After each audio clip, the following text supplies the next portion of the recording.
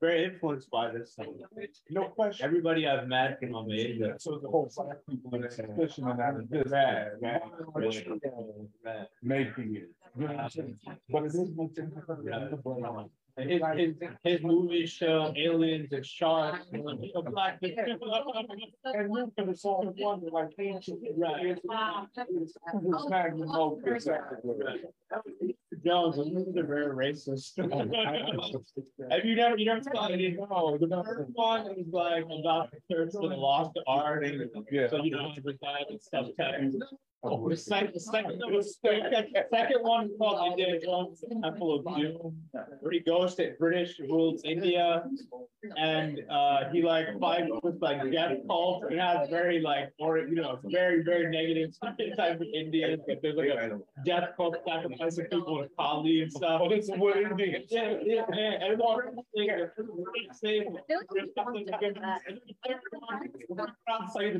Indiana Jones in the last it's about comparing.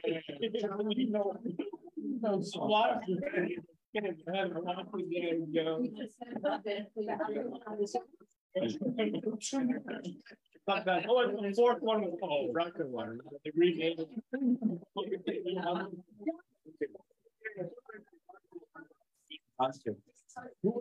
Kate Blanchett. It's the woman in town. Kate Blanchett. Oh, Kate Blanchett. Yeah. She plays like KGB building. And I heard they're making I heard they're making a fifth one, but they're gonna de-age Harrison Ford, who is like, pretty old. No, I don't need to jump around. We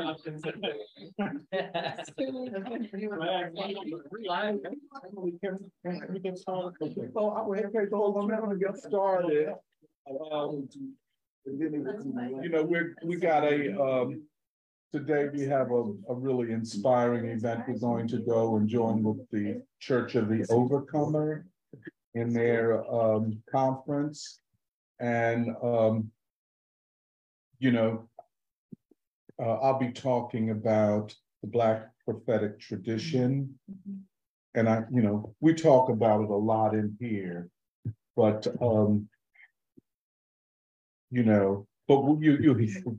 so I don't want to spoilers. I don't want to spoil. I don't want to give away what I've been talking about. I've been thinking about it for weeks. But the new year is upon us, and I know people are going back to Asia for a while. And I was thinking at one time, oh, we got all these months to get all this together. No, we don't. It's here. So there are 3 events, conferences, concerts that we're organizing. I'll let Serafina, we've been discussing the Du Bois birthday conference.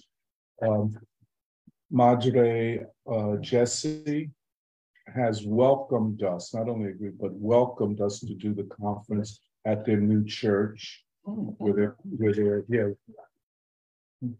is it? It's right outside, about 35 minutes from Philly, from the center of Philly. I think it's in Plymouth Meeting. And actually, you can get there both by car and by public transportation. A bus stops right there. But, we can organize cars and so on to get up there. The thing is to help others who are not in the free school to get there. So we have some kind of organizing to do. But Seraphine and I have been talking about it. What were the titles that we thought about, Seraphine? For the Black Reconstruction, the celebration of Du Bois' birthday come February. It'll be dedicated to what we've been studying in preschool, Black Reconstruction. And we think in the working title is between like 2 things. But the first one was the Black Proletariat and the Fourth Revolution, American Revolution, a conference on Black Reconstruction and some other subtitle. I'm forgetting what or the Black Proletariat and what was it? The formation of the New American People or Nation. People, something. You see what we're doing, referencing back to the the 10th The 10th anniversary, anniversary, yeah. which I think, I don't think we should forget about that. It did establish who we are, what we think, our worldview. So we would think, yeah, we want to do the Black proletariat, and either the Fourth American Revolution or the formation of a new American nation, something like that. And we have to get our people together to do the presentations. They don't have to be long because it'll be a one-day conference, but we are going to have to ideologically take on so much. Yeah. So much. So we were just yo. I don't know who that is. You want to go down there and see? Yo, excuse me.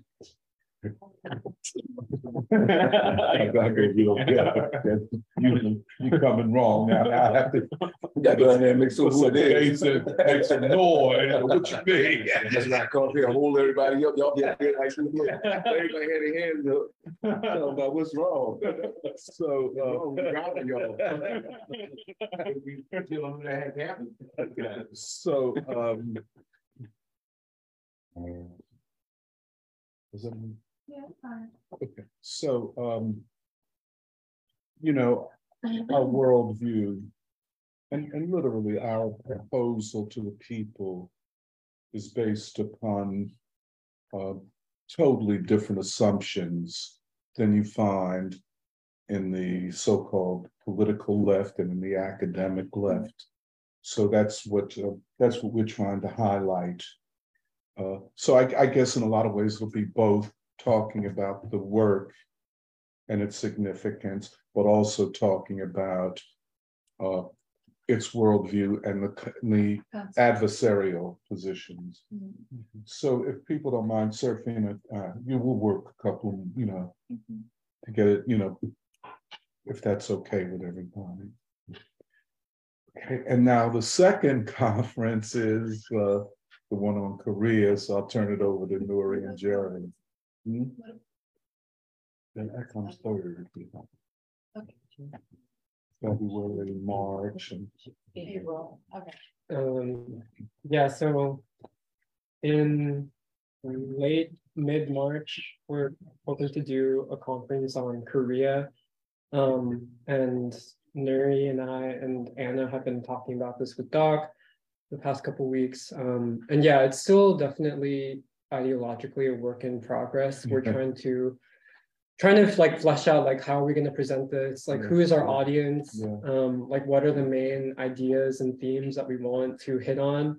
But so far I think sort of the main ideas that we've been talking about are, first of all, like understanding Korea as a civilization, and that foregrounds then the move towards talking about the need for peace and reunification in Korea. And through that, you also have to talk about the impact of the Korean War, basically in terms of imposing an artificial division on a civilization that was very coherent and united for so much of its history. And also basically decimating like large parts of the people of the Korean Peninsula. And then, we also want to look at like building on that experience of like the Korean War, to look at like what was the formation of South Korean society under US occupation, which is not how a lot of people think about South Korea as an occupied sort of territory of the United States, but that is like factually what it is. And so we're trying to look at like what was the actual development of South Korean society in that, under those in that sort of context, and then also look at like what was the formation of North Korean society as well. But I think, like sort of the main themes so far that we've been working on are like trying to understand Korea as a civilization, and then to build on that, and then to really emphasize the need for peace, and for reunification in the Korean Peninsula, but also I think like some sort of other threads that we've been talking about are, you know, trying to bring together, like, you know, trying to like bring this message to different audiences, whether it's like Black people in Philly, but also Asian Americans and different generations of Asian Americans, and trying to understand, you know, like how have past generations of specifically Koreans been shaped by the Korean War. And I think like taking seriously that the war was a very traumatizing experience for people who went through it, but also trying to understand like what are younger Asian people ready for? What are they like ready to hear? And then I think related to that, yeah, I feel like there is an interesting also thread in terms of like the situation in between Korea and the United States is obviously not the same, but there are certain similarities in terms of, you know, divisions that are imposed upon a people that are not in the interests of the people.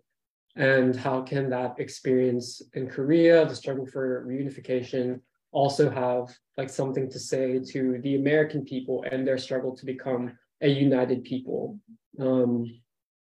especially in the context of the struggle for peace and everything. And so, yeah, I think we're trying to get together just like stuff that we can look at, like stuff that we can read together, like, you know, documentaries that we want to watch. And yeah, we haven't fully fleshed out yet, like what will be like the program and then like how many days it'll be or like the complete structure. But right now we're just trying to figure out like the basic ideological framework and how we want to present this to people. But I think a lot of it is building on also the sort of ideas that were discussed and sort of fleshed out with the 10th anniversary conference. But yeah, Nuri and Anna also. We're just talking about the Korea event, but yeah, I think part of why it seems like right now, I think the way that I'm seeing the arc is sort of going from civilization and the concept of like a very old united Korean people towards this question of the future and reunification. But thinking about the future, like what actually is like the future of the world order and of society. And I think part of it is like this idea of like what is modern or what is actually progressive.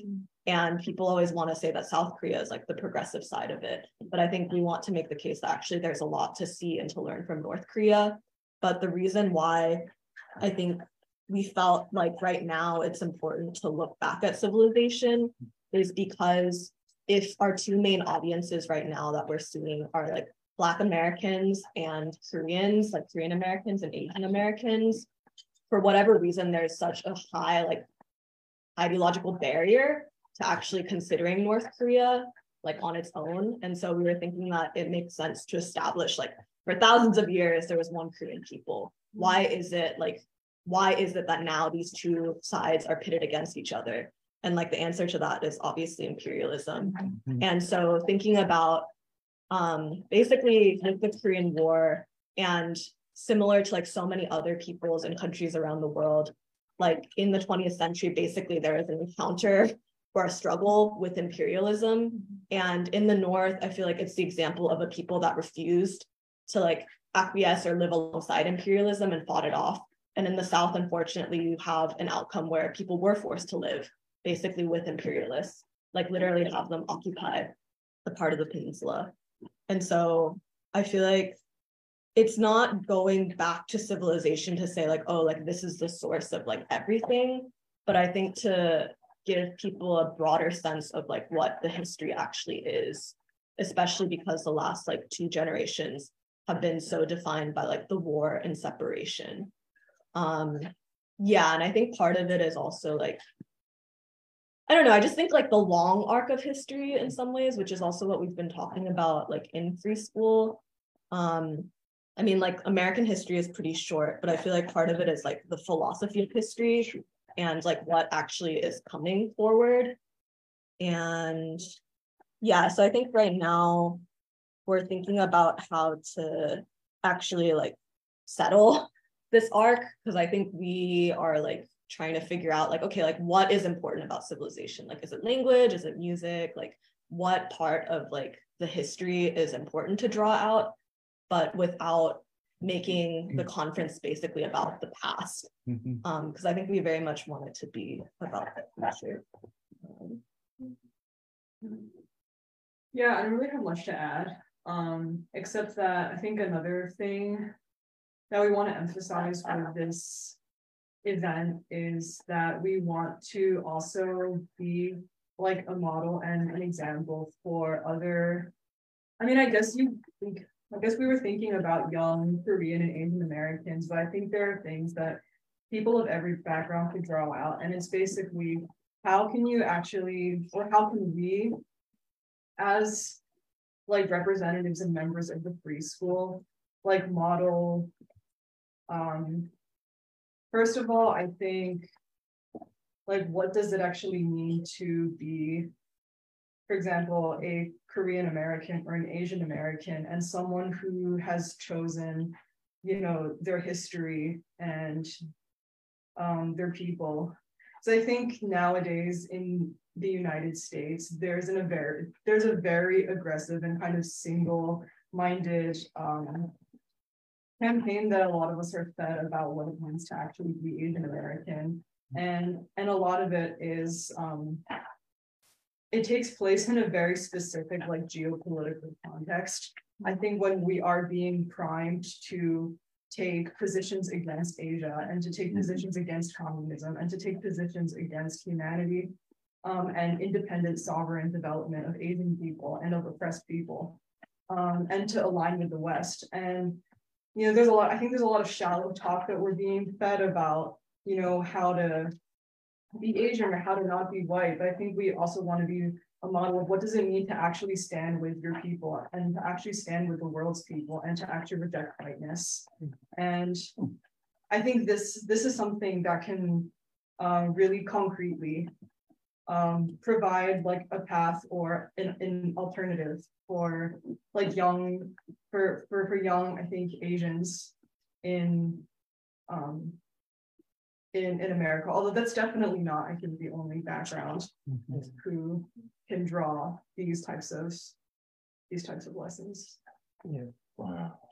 Just to add what I'm saying, I think one of the interesting things about, I guess specifically like the Korean American experience is that you have a lot of young Korean people who grow up and have never really ever been told even like the story of what the Korean War was like for their grandparents. And I think it's because a lot of people who went through the war are very traumatized by it and either saw a lot of horrible things or were part of many horrible things. And I think that, yeah, it's impossible to know like who you are or what you really came from, like who you are as a person, but also like for your identity not to be something which is just like an insular thing, but an identity which is forged by an actual sense of purpose of like, oh, like from like our people's experience, like I want to be part of like anything which helps like humanity, like as Anna was saying, for humanity to move towards like a more just order and towards peace. And yeah, I think even as we were talking, I was thinking about this idea of like civilization. And I think part of the important aspect of it, at least that's coming to me, is that it's, yeah, like as Nuri was saying, it's not to just recover like an old civilization, but that it's kind of making the case that in order for a civilization to not just be a thing like in itself, but like a thing for humanity, like you have to basically overcome imperialism. Like that process is not possible if you have imperialism getting in the way of that. And I think like we want to make the case that Korean civilization has a lot to contribute to like world civilization and world humanity, but that like process is not, it's like kind of impeded by like the existence of imperialism on the peninsula. And that even like right now, like North and South Korea are very like pretty different societies, and that the process of them coming together and finding like a new way to like basically realize who they are as like a whole people, I think like that process itself will hopefully contribute something new to like the consciousness of the world itself. So yeah. You know, I'm very fortunate to be a part of these discussions. And, you know, one of the things that, well, several things. One was that Korean civilization is not derivative from China. It is not. You know, it's still, you know, I think that the Korean civilization may have predated Chinese civilization, but that's neither here nor there in a lot of ways. But this idea that a larger nation or larger civilization must have spawned the smaller civilization, and that is not the case. And we had at least I had the opportunity to hear, because we talked a lot about Korean language and Korean script. Mm-hmm. And when you hear the Korean language, I was just, you know, Emily, I hate to tell you this, I fell in love with the Korean language just a little bit that I heard. Sorry, you know, but it's a very beautiful language, and Anna has done a lot of thinking about that. But this is, and then we talked about the great trauma that the Korean people have suffered. That Korean War was not a walk in the park by any means. It was a genocidal war. There was a bomb for every North Korean was dropped on the North. In other words, every living human being in North Korea during the period 1950 to 1953 had a bomb with their name on it. And the North, you know, I would say the South, this is just me talking, the South has suffered a spiritual undoing, maybe spiritual death. I don't know. I don't want to, but what the North has suffered in trauma, not only that war, but the famine of the 1990s, where the United States, and I was alive and I read the newspapers, it was like joy to see people die from lack of food when there was enough food in the world to provide for the North. And I think, you know, somehow, you know, even though we said we didn't want to make it about North Korea, but to make it about the entire Korean Peninsula. And by the way, for us, the struggle for peace is the struggle against imperialism. Yeah. It is not a pacifist slogan. It is the struggle against the forces of war. And if you want to see the rawness of it, go to Korea. You know, and you know, I know it's not, comparisons are not good, but I think the US was more vicious in Korea than they were even in Vietnam. And it was in Korea. And you know, I have to tell you this, there's no way to get around it. They laughed and they were joyful that they were able to do this, and said, and this is where the Chinese came in, 200,000 of them, and the United States then threatened to use nuclear weapons against China. That was, I mean, you just can't, and I think, because, I'll shut my mouth in a minute. One of the things we were, you know, trying to, when we were forging our understanding, who was our audience? And we do have to speak to Korean Americans, because a lot of people have internalized the trauma. A lot of people don't even know about it. So they don't understand their parents and grandparents, you know? And I was saying it was the same thing after slavery. People who were slaves didn't want to talk about it. I mean, and frankly, I don't think it was talked about very much in a wide way until the 1960s. It wasn't keep it, you know, that's a past, let's keep it moving. And I think the same with Korea. And I think, and my last point is this, one of the things that seemed to us is that to make it permissible for Koreans, whatever their generation, to talk about Korea, to talk about their longing.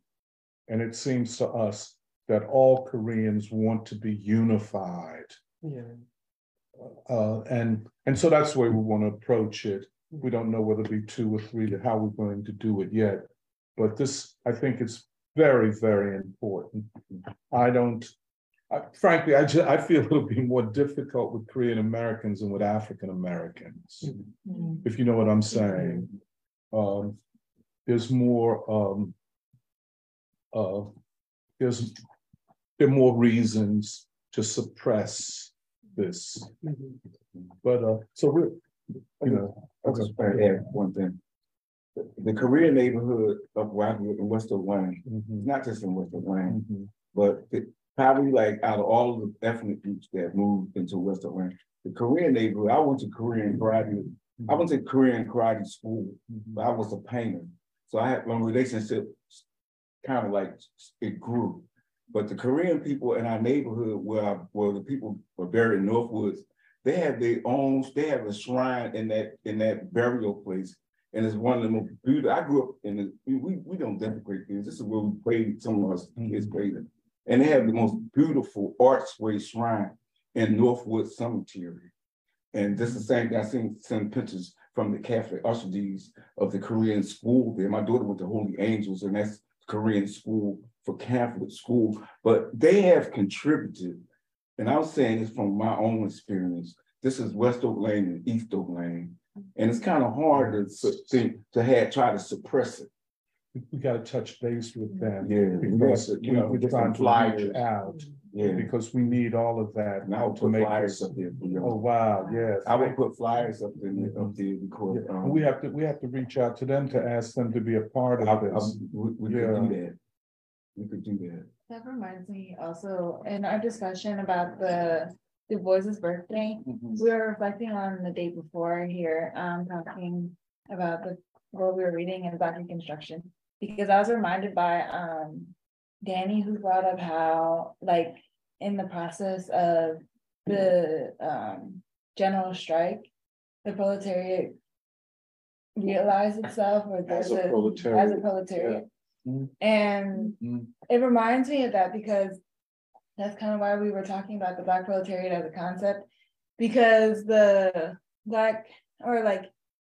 the period that we're reading and the revolution that we're studying was a revolution that were, I guess its process was by people realizing their humanity, and that the concept of the human being was this is where I could see this. Yeah, it fits into this, and you know, it fits into this to the North Korea event. Yep. I could see that realization of the new human being, human beings, period. That I think is an important concept. Anybody else? Any questions? We're working hard on this. I think the conceptualizing has been a real, thing. And then, the Korean civilization and language, beautiful language. I mean, I don't know, just to hear it. So yeah, so we have a lot to work on, and so okay. I don't know. You want to say anything about the Paul Robeson and Elijah Muhammad? I think we've discussed it quite a bit. Yeah. I don't think right now we don't have anything new to say about, but because Kathy, we're gonna, because we want to, what Serafina and I did talk about is the aesthetics of it, the art of it. Wanting to have more pictures. Yeah, the pictures that we had for the African leaders, but then we need new new pictures of Paul Robeson and the Honorable Elijah Muhammad. And because this will be essentially an intercivilizational concert to celebrate their lives. You wanted to say the title again.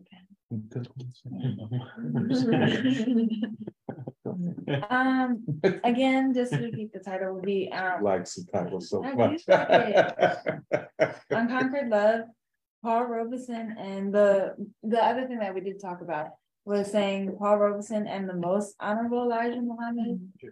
Just say the two. Unconquered love. That's what I said. But you didn't say that. Okay, go ahead. Do what you showed. Oh shoot, you're right. I'm sorry, I forgot. The Magnificent Lives of Paul Robeson and the Most Honorable Elijah Muhammad. We were asking, should we say the Honorable Elijah Muhammad or the Most Honorable Elijah Muhammad? I checked with Jerome. What do you think? And he Wouldn't say the most. He didn't say much of anything as far as I'm concerned. I just suggest I don't tell. But anyway, I don't get into that. I don't feel like cursing right now. But I know to most people, the name the Honorable Elijah Muhammad is what they know. In the Nation of Islam, they refer to him as the Most Honorable, and Louis Farrakhan as the Honorable.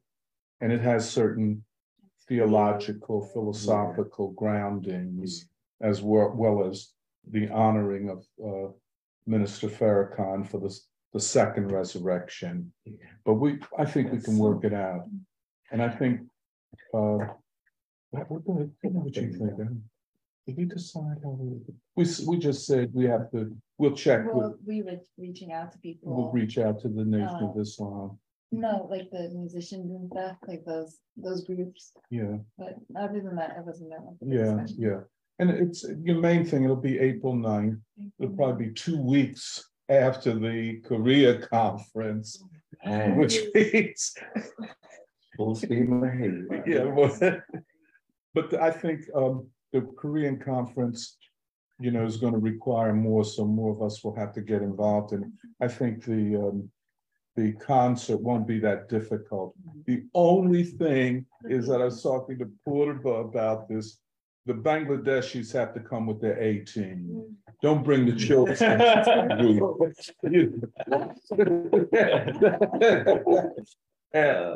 So we're going to get on that soon. It'll be like Easter. Is that Easter? Oh, that'll be interesting. Sorry, I should be 9 to the Sunday. It'll be the Sunday. Is that Easter? Yeah, it is If it's Easter. Easter, then when That'd be even better. Isn't it afternoon or evening? It will be the afternoon, like from So 2. people will be done with church. It'll be done with church. And for many people, just like the preschool is the church for people that don't go to church, Right, like the right. Church of the Overcomer. Right. No. No, it's a beautiful thing. We can have ideological Easter eggs. Yeah. And I mean, there's every reason to celebrate Paul Robeson on Easter and No, I understand, Doc. It makes sense. No. as a Christian. Okay. Thinking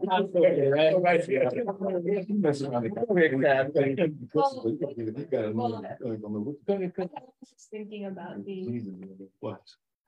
well, it just seems like, with the event right on its tail, and then I'm wondering, do people tend to spend Easter going to service in the morning? Yeah. And then do they end up having, like, I'm very It's probably like most churches have like an Easter lunch or. Yeah. And people, It's a lot. the thing is, people do not go to church the way they used to. This is part of the I problem know that. of the Black civil society and the church and so on. Pardon me, but no one would take it as if we did it in the afternoon, let us say from 2 to 6, because most church services end, they go from 11 to 1, you know. Don't start 9. And and then if people are Catholic, you know, they don't do like what Baptists do. Yeah, they're just an hour long. Yeah, they do an hour. Episcopal, they, you know, like these kind of churches, they don't do like like Baptists do and just have church all day long. Palm Sunday, Yeah. Palm Sunday, and But Easter. the point I want to make is, I think people would not see it as an intrusion or a distraction from Easter. And in fact, I'm glad you brought it up, Kathy, because it would be good to acknowledge the Christian holiday that is. And we are celebrating, and probably in our vision or statement or our call, we should make note of that. You know what I'm saying? Okay, so all right, so that's where we are. The beginning of the year is upon us, so we're going to have to get really busy. I don't think the Du Bois thing will be that much of a problem. We just have to get the papers together, not papers so much as presentations and so on. The Korea is going to be the really big one, because we'll have to, you know, chart new ground. And I'm glad you brought it up, Derek, about the shrine in West Oak Lane. We have to find our way into the Korean community. And we can. And then they're different, and we talked about the generational differences and so on. And of course, we'll keep working on that. Okay, now, just a quick thing, world events. As you know, Xi Jinping, the president of China, this past week, starting on Tuesday, spent 3 days in Saudi Arabia. Yes. And then, you know, it was the meeting with the government of Saudi Arabia. And then he was a part of an Arab summit and a summit. And then there was a summit of Gulf states, the Gulf something council, Gulf cooperation, Gulf cooperation, which is like Kuwait, Qatar, UAE, United Arab Emirates, Saudi Arabia, Oman. This group of nations, which the United States has seen as a neo-colonial outpost, you know, just pump oil and keep your mouth shut. But this was a milestone and part of the shift, geostrategic shift for the world is What's her name, son? Marguerite. Marguerite. Your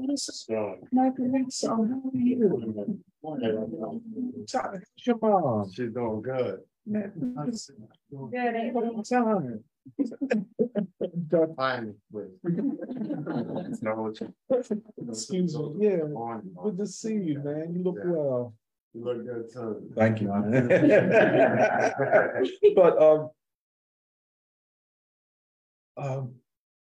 you know, there's so many aspects to this, and so many things that are motivating it.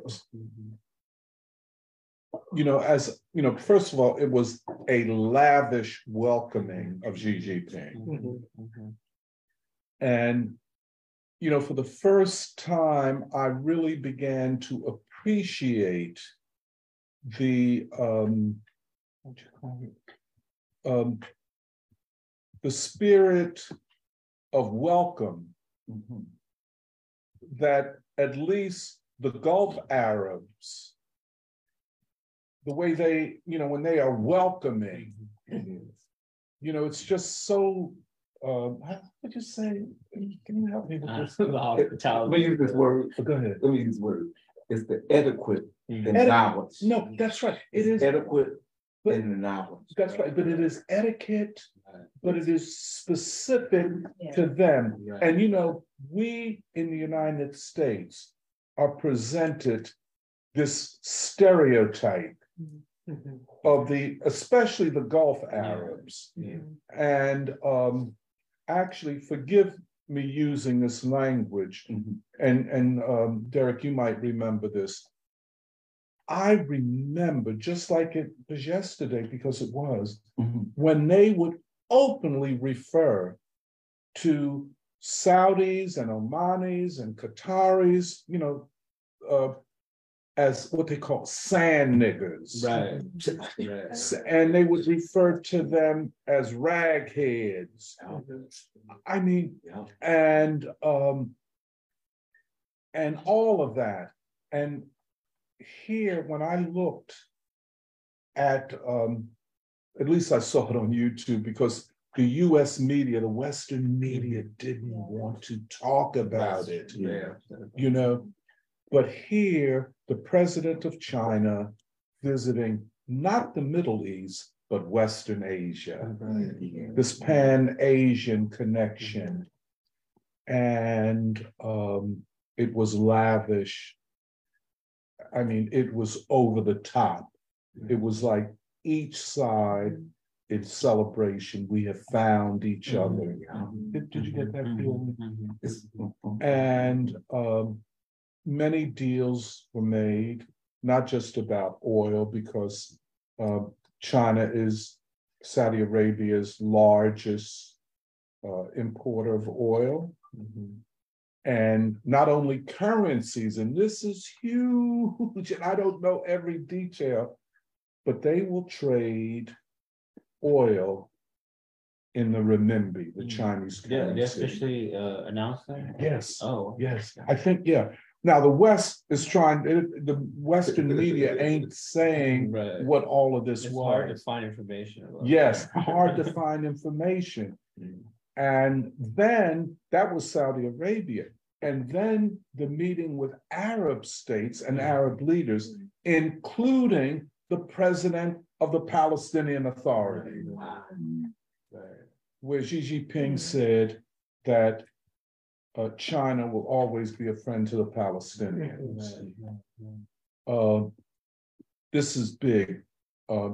Internet, G5, G6 technologies, AI, robotics, Huawei, yes. All of this. And it's just a new day, a new freedom for the Gulf states. And not just the Gulf states, because Sudan was met with the president of China, Egypt, of course, the Palestinians. Jordan was there. Wow, was Syria there? I don't remember if I saw that. Okay. Iraq was there. So this is big. Now, I'm just thinking in my head, I'm looking at Mohammed bin Salman, who was the young leader, Crown Prince of Saudi Arabia. And he's an impressive man, frankly. He's a very serious man, and he's different from what I could see from other leaders of Saudi Arabia. And young. He's young, 37, yeah. But the thing that's so impressive about him, I watched him with Biden, and he looked Biden in the eye with utter contempt. I mean, really. And I'm saying, yeah, they see what America's financed war against the Palestinians has done. They have not forgotten the decimation of Iraq. And let me tell you, the looting of Iraq by the Americans. Just one thing, I just want to, and this, I guess, relates to Korea and the brutality of American imperialism. The Iraqi scientists, Iraq was a very developed nation in terms of science and other things. They had collected thousands of seeds going back to the ancient times of wheat, which means that then growing wheat, and wheat and bread means something different Mhm. in other parts of the world than it means here. For us, it is, white bread or whatever, I don't know. But for them, wheat is a staple. Right. And Iraq had all of these seeds and had, categorized them. It was looted by the Americans and then substituted with Monsanto stuff. Yeah. I mean, the whole magnitude of it, not to mention what they did in the museums, Right. the robbing of the museums of Iraq. Now, I might be a crown prince in Saudi Arabia, but I'm still a dark-skinned man who was made fun of by the West. I have forgotten. And at the first opportunity, I am going to kick you in the face. And that's what Saudi Arabia is doing. And I think we have to see, I often hear talk of the multipolar world. That's a nice phrase. And it's like, we're all going to get along together, but we're just not going to be under one hegemon. Yeah. This is a painful undoing. It is. Of American, we could say hegemony, American imperialism. And this is the forced retreat, which of course, will bring us back to Trump. And, at this point, the left is such a joke. It's such a joke. This, because, well, anyway, I won't make a big deal of it, but it is clear that the multipolar world is a world that diminishes the Euro-American imperialist system. And a new world order is coming about, new technology. And by the way, Saudi Arabia will be purchasing from China green technologies. And the Saudis have a 2030 program, and it's 2050 program, where they will diminish their carbon footprint almost to zero. Now, you never hear about that. And so I just wanted to bring that up. It's a big part of the forward movement of humanity. Okay, and did you want to say anything? They have I was looking at a lot of the ecological projects that in the Islamic world, I'm going to use a big book, that the cultural and economical field is more inviting in diplomacy in the United States using total brutality. There's no question. And they don't know how to. Can I interrupt you, Derek? This idea, and this is with Korea, also with the Arab peoples, that the way you deal with Arabs is by force and murder. I mean, I don't. I just wanted to say, I'm just trying to process it. I know we're talking about it about Korea, because sometimes trauma, we internalize it. And sometimes by internalizing it, we take it out on ourselves. But the Arab, and they had, I remember American policymakers saying that the way you deal with Arabs is by force and murder. And that's the sine qua non of the state of Israel. That's why they have no moral authority to speak about anything. But anyway, we'll come back. We'll talk about that at the Church of the Overcomer. But go ahead. I just want to make something clear. When I was King Faisal, some of my first books, and I wasn't an international student all the time, but it was one of the first international books that was put in my hand. Kind of King Faisal and the Young Crown Prince. Sometimes I was talking to one of the imams that I said that it's hard to get that distinguished family member, that one out of a lot of the sons and daughters too. And that one takes a lot of traditional for some certain amount of years. And then the economic and political window, he could talk to China, the young crown prince, or anybody. I think he don't have to rely on the United States, Harvard, or Yale, or this kind of stuff. And you know something, Derek, this is very important. I remember, I still remember, you know, Pulver and I were talking about this also. You know, a lot of this Afrocentrism, which is a recent development. By the way, I'll talk about this at the Church of the Overcomer. You know, this Afrocentrism is an attack upon the Black prophetic tradition. One thing about the Nation of Islam, they do not attack Christianity. In fact, they see Christianity as a trajectory towards Islam, and Islam is still in process. It's in the Bible, it's in the Quran. That's right. That's right. This is in the Quran. The Quran, the Injil. Yeah, but in the Quran. The thing I wanted to say, and I forgot what I was trying to say. Yeah, the attack upon the prophetic tradition, but also, you know, when we did the China conference, we were getting certain pushback. That's not Black. Right. That's not Black. Right, right. Well, no, it's not Black. But one thing is certain, and the Saudis and the Arabs know it. China never colonized any Arabs, never colonized any Africans. You see what I'm saying?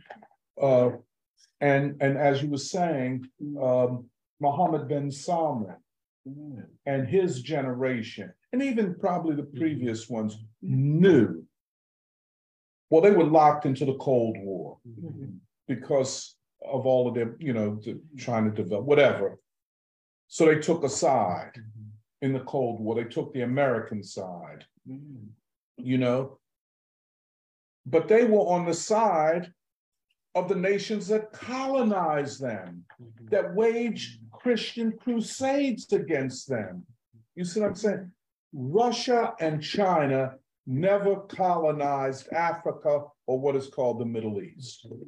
So one could see when Xi Jinping came to Riyadh, the capital of Saudi Arabia, that he was not seen as a part of the legacy of colonization, but he could come without the moral baggage of racism and white supremacy that was used against the Arab people. You know, go ahead. Well, I had a question, I guess, for both of you, if you know, but part of the, at least in the West, the criticism of the Saudis is one, like their suppression of journalists, but then also the I'm sure.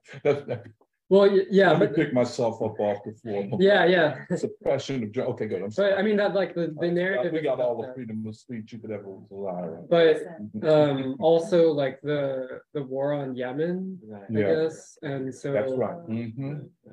like, do you think that like the strengthening of ties with Saudi Arabia, with like Russia and China, would help to push that towards like a more, I don't know, peaceful resolution? Because I mean, the whole criticism, like from many on the left, was that, at least in the US, was like, oh, Joe Biden is funding like the Saudi war on Yemen and all these things. But I don't know, I don't know that much about like what kinds of deals were made with Xi Jinping in Saudi Arabia, but I guess that's a question I have. It's like, can this help push Well, I towards- wanted to say, and then coming to your question, but I wanted to say also that this is very significant because basically the US, particularly Saudi Arabia relationship, and to some extent maybe the other Gulf Arab countries, but especially the US-Saudi relationship, and it's called Saudi Arabia because it's named after the family that rules it, the House of Saud, right? Which is actually a tribe, but you know, family. Yeah, and then that ideology. So anyway, on multiple levels, it's been very important, central to U.S. imperialism. Obviously, the most basic level with the dollar, the fact that they are I mean, I think now they say that maybe they have the second largest oil reserves, but I think when you factor in like ability to process oil and everything, it's like still pretty much the most important oil producing country, Saudi Arabia. So the fact that they were trading the oil in dollars was very central to the dollar being the reserve currency and what they call the petrodollar. Yes. And then secondly, like Derek was saying, the fact that they were able to promote an extremist version of Islam and use it for anti-communist reasons and to further U.S. Imperialism throughout the world, especially the Muslim world. Because the fact that the holiest sites in Islam, the pilgrimage sites, are in Saudi Arabia, so they have a certain prestige in the Muslim world, and people like Muslim clerics come there to study and so on from all over the world. So that's, you know, the second factor. And so the fact that that relationship is breaking up is extremely significant. And as you were saying, I mean, this relationship basically goes back to around the 1920s. And just like in 1885, there was the Berlin Conference to carve up Africa after World War I, because remember the Ottoman Empire, which ruled the Middle East, what we call the Middle East, was on the losing side with Germany. So there was the Sykes-Picot Agreement where the British and French carved up what we call the Middle East into all these countries, Syria, Palestine, Iraq, Saudi Arabia, Jordan, Lebanon. And so the U.S. and the Western relationship with them goes back then. And even these other small, there's so many of these small Gulf countries because they were all outposts created by the British, like Oman, Kuwait, etc. But then even during the Cold War, I mean, the Saudis went on the U.S. side, but after, I think it was the 73 Arab-Israeli War, the then king that Derek was talking about, King Faisal of Saudi Arabia, he decided to participate in an oil embargo against the West for supporting Israel because of domestic pressures and so on. And he was assassinated. They killed him. Yeah, they killed him. My nephew killed him. And then even prior to that, there was a movement of free princes who were inspired by Nasser, who were trying to take Saudi a different direction, who were repressed. And even the stuff with Yemen goes back to that point because Yemen was moved in a more progressive direction and so on. So anyway, that is to say that even though the royal family was tied in with U.S. imperialism, there are always these points where there was attempts to break off from it. And then when you move forward to this Crown Prince Mohammed bin Salman, also known by his acronym MBS, he, I think he represents a different generation because he's in his 30s. And he also realizes that the amount of oil they have is limited. Absolutely. And which is part of why he has that 2050 plan to try to reorient the economy of Saudi Arabia towards different things like green technology, tourism, other things. And he's even changing some of their some of their laws, which are very socially conservative. I think the biggest mistake he's made is this war in Yemen, which he lost. I think it's been about 10 years that it's been going on. And it is only been possible because of the support of the U.S. and the Western countries. But I do think that the fact that the set of contradictions that he's trying to resolve, which is pushing him towards China and also as well as Russia, will lead to some kind of improvement in that situation. Because also their main thing has been conflict with Iran also. And that is if I might just say something about Yemen, you know, prior to the end of the Cold War, there were two Yemeni states, North and South. The South was the more revolutionary and socialist Yemen. It is with the end of the Cold War and the fact that there was no longer a big power to support the South, that it was, you know, taken over by the North. And the Civil War is Sudan. Not the Sudan, wasn't holding. And the Civil War is a continuation of that battle. And then a proxy war against Iran. But this is why this is actually, it's such a beautiful thing to see, because when Saudi Arabia says it wants to join the BRICS nations, you know what I'm saying? Well, who else is in BRICS? Iran. You know, and Russia. So an alliance with China is a move towards peace generally. See, it's an anti-imperialist alliance. It is not just, I think we should be clear for ourselves that it's not just, and then, I mean, the beginning of a multipolar world. Mhm. I guess diplomats can talk like Right, that. right, It is really the beginning right, of a world that is turning against US imperialism. right, That's why the right, Korean Conference right, is right. going to be very important right. as a node, a moment in this process. And you know, also they call it the Gulf states because of the Yes. Persian Gulf, but it's also Yes. basically very connected to the Horn of Africa, Absolutely. right? All the Ethiopia, Somalia. And they all Sudan. look the same. Yeah, right. It's, you know, it's so interesting. But before the Suez Canal in the 1850s, it was all connected. Right. But right. we'll come back to this, but right. And unless. also, Saudi Arabia has a lot of influence on India and Pakistan. Also, it's a deep economic relationship. Really? Yeah. This is. Ancient trade. Yeah. Go ahead. Yeah, just this also kind of makes me think about the World Cup that's going on right now. Oh, I was getting my phone fixed at a neighborhood phone repair shop, and the guy there was saying how proud he was. He didn't get to see much of the matches, but just how the image of these countries that typically we think of Muslim nations, that part of the world, as horseback riding and people living in tents and like.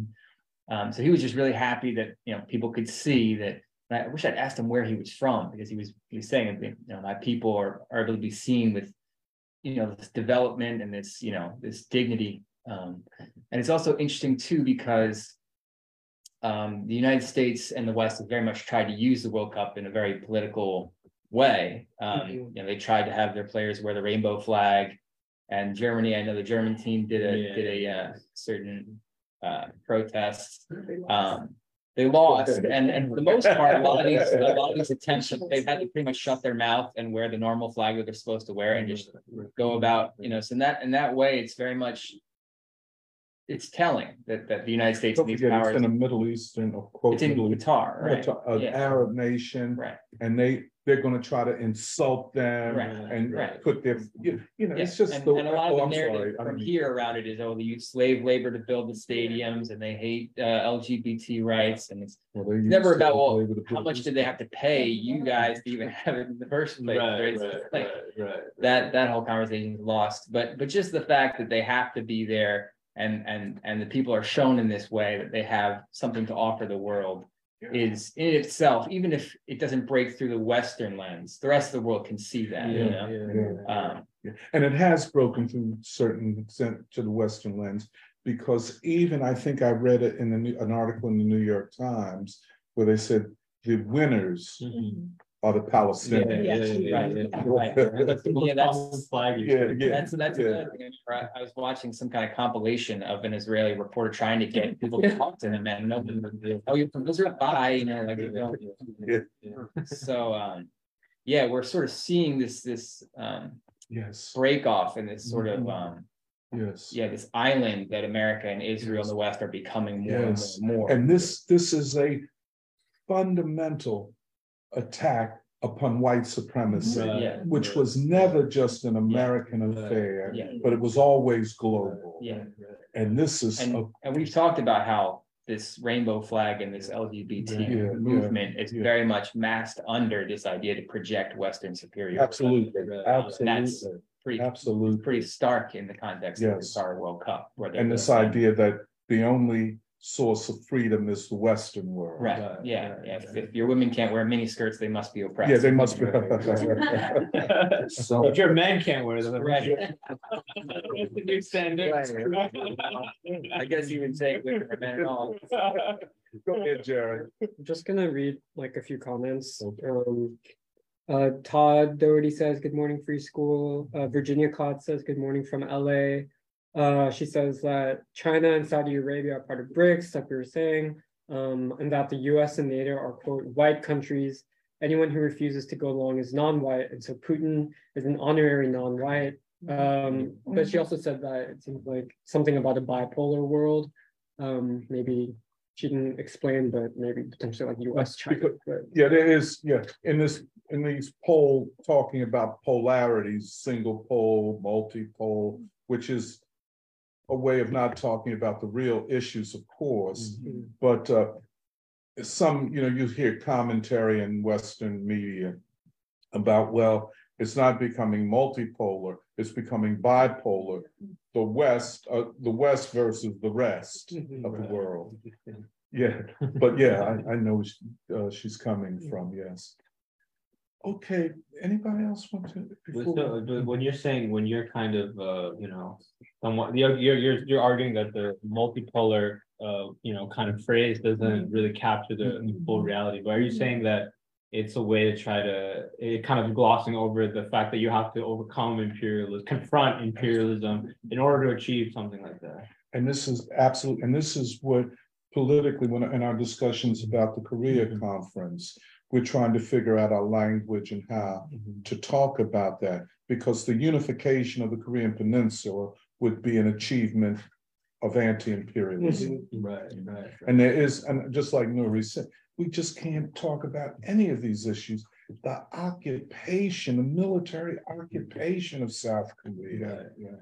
And I mean, it ain't just a passive thing. You know, what it has done to the culture, to the civilization. I mean, it's just, let's be very clear. These U.S. military, like in Okinawa, these U.S. military bases have promoted prostitution, drugs, you know, a Western set of values and lifestyles that are alien to the people themselves. So it's a more total thing than just a new, you know, different multipolar. It is people reclaiming their civilizations, their dignity. And that's what Mohammed bin Salman represents. A more dignified, first of all, he's tall and he's very Saudi, you know, in his dress, and he's unapologetic. It is a really, to see civilizations reclaim themselves and modernize themselves. And of course, to hear the Arab language in its many dialects, just like to hear the Korean language, to hear the Chinese language, to see all of this is a wonderful moment in history. We're going to talk about the darkness of so many of the U.S. quote left scholars. It's what he's doing is not even supposed to happen. No, it's what he's representing. Right. And I might just say it's a cultural genius, but not the genius for like exploiting all the time. And what he kind of like, I'm not going to shoot him like a meteor right now, but he could be the rise. It's like a rising or something. Yes, it's something new. Something new. Our phenomenon of this free school.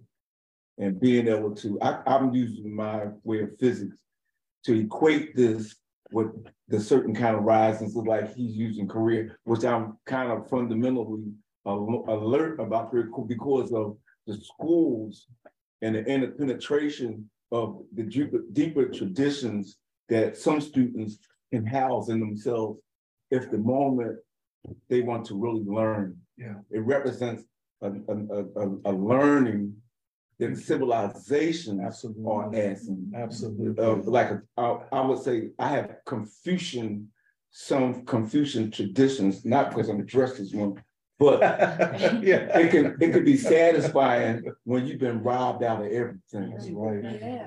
You want to be robbed out of everything? Leave out your house with the things that part of like might be the natural organic inheritance. So I'm used to hearing about Korea. It's not like foreign. I'm used to hearing big window pictures of China. It's not foreign to me. It stopped being foreign to me. But in the Islamic world, I call it Islamic world university schools, people meet and greet each other with civilized behavior. That's right. And you know, Derek, that's what I was trying to get across when I said the way the Saudi Arabians treated Xi Jinping as a friend, and the generosity of the way they welcome people into their country and into their home. And you saw, at least what I felt, is that it was not just a formal thing, excuse me, but it was deeply felt. And it's almost as though two brothers and sisters Right. saying we've been separated Yeah. for too long. Yeah. Y'all went into the nation. Oh, well, let me just let Nori come in quickly. Yeah, because I think that was part of Jeremiah was saying at the beginning, where with the American people, there's a struggle for the people themselves to actually know one another without it being mediated or controlled by like basically ruling class propaganda. And so, yeah, like the ruling elite of the United States has done it to the American people themselves, but it's also done it all around the world. And so I feel like this new world order that is the overcoming of imperialism will allow people to actually know and learn about one another directly and in their own interests without it being controlled by, like imperialism. Go ahead, Emily. Yeah, it was also, I like the history about Saudi Arabia too and this new leader, because I feel like this is something Free School has been trying to say for a while, but it's only clicking for me now, this thing about generations. Like, I feel like there's something about this moment, this generation, where like, because it reminded me of a speech Xi Jinping gave, like, it must have been a few years ago, where he said, he was talking about the Bandung spirit, but he was making this point where he said, like, there's a concept in China where the calendar is like every 60 years, like a complete cycle of 60 years. And he was saying, he's like, it's been about 60 years since the Bandung conference. And he's like, we in China believe that we're coming full circle. Yeah. The Bandung spirit, like now is the time for it to come back. And like, it's almost like these 60 years where the US has so brutally suppressed what could have been in Bandung, like it can't, it's like we've been saying, like the center cannot hold, it cannot hold. And here's the inevitable rise of what has always had to be like, what has always had to have happened, which is like the end of colonialism, neo-colonialism of all forms, imperialism of all forms. Like, it doesn't matter what country, how different the cultures are, the civilizations are, like a people want to be a people. And you see a generation of leaders, like the 30-year-old in Saudi Arabia, like Korea. I feel like there's a generation of young Koreans who are like, why are we not unified? Like, why are we constantly being threatened to be pulled into a war that's not our own in Asia? Or even in Taiwan, where there's definitely generations who are like, they just had their elections where they voted against the progressive party who are actually anti-China. And the elections were overwhelmingly against this progressive party because people don't want war. They're like, why is a party that's like technically part of Taiwan wanting to drag our people into a war that's not our interest? And so, and then even connecting it to Kanye, like, I feel like even in America, you're seeing the rise of a new generation of young people who are like, I'm tired of not knowing myself. I'm tired of you telling me who I am. Like, I am finding my voice and I'm learning how to speak, how to know again. And like, I feel like even across the whole world, you're getting a sense of like a people, like a new generation, like who maybe are going to fulfill the Bandung spirit that was squashed down so brutally. But I feel like it only connected that because you were talking about this 30-something-year-old Saudi leader. And it was really beautiful. Like people were talking about even analyzing the color of the carpet. Like Saudi Arabia never pulls out the purple carpet. Purple carpet is a sign of royalty. But they pulled it for China. And then someone made a compilation showing that whenever the US visited Saudi, there was no carpet at all. They're only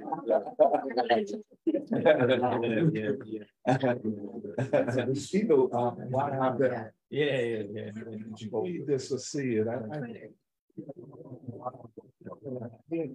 It's an interesting contrast because I remember with George W. Bush, which is like, I guess, how long ago, maybe 20 years ago at this point. But George W. Bush used to be like, oh, the Bush family and the Saudi family, we're like one family. Like, the Saudi ambassador to the US when 9/11 happened, his name was Prince Bandar. So they'd be like, we call him Bandar Bush. He's so close. But like, you know, but now it's different. And he lived in Texas. Yeah, I think so. Yeah. The Bush family's also in the oil business and all that stuff. Yeah. But you know, but things change. Yes. And apropos the concept of a 60-year cycle, there is I don't know how well known it is. The Kondratiev. Yeah, the Kondratiev long wave theory. And he has a 75-year cycle. Right. And I could believe. I found it in some ways to be clarifying, you know, it's almost a recognition that contradictions must play themselves out. You cannot just force things because you want them to be a certain way. And in the process, there'll be tremendous suffering, sadly, unnecessarily. But things must go their course. And so this Kondratiev, don't ask me how to spell his name, I forget, but Kondratiev. I think it's Kondratiev. I think it's a T. Oh yeah, you're right, Kondratiev. Yeah, it's a Russian name. He's a Russian. Long wave theory. But I agree with you. And there is a great deal. I understand how you say it. I could take my own age and my awareness at when I was 10. Stay out of my and I was 60.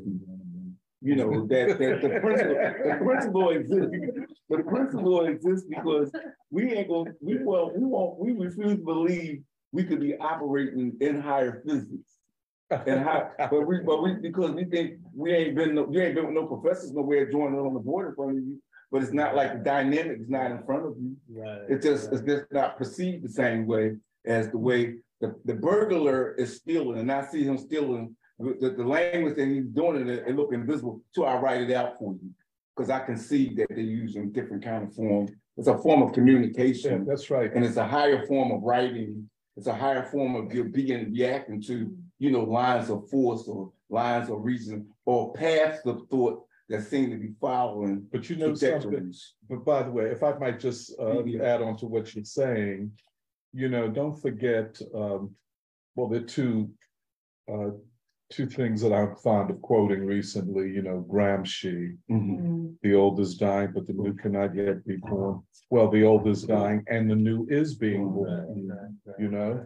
And the other thing is William Butler Yeats, the poem, The Second Coming, where he says, things fall apart and the center will not hold, which is a way of saying that the ruling class cannot rule because it rules from the vital center. They call it the vital center. If the center cannot hold, they cannot rule. And because this is an empire, this is an imperialist empire, if they cannot hold the quote Middle East, their name. The Arab people did not call themselves Middle Easterners. They called themselves either Asians, Arabs, or Africans. But if the center cannot hold,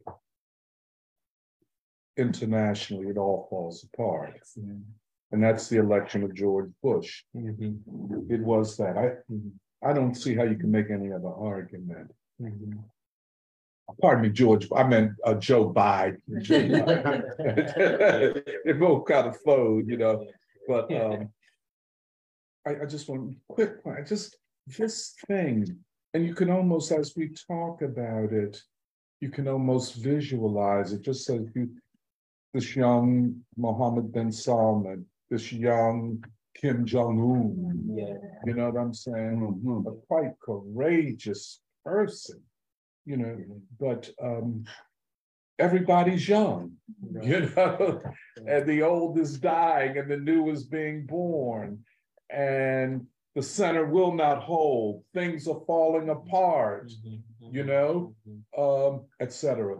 So history is moving forward. History is the end of history. This is the end of history, the old history, and this is. You know, you find this in the Black prophetic tradition also, the Book of Revelations. But we'll talk about that later on today. But maybe we'll get to Black Reconstruction.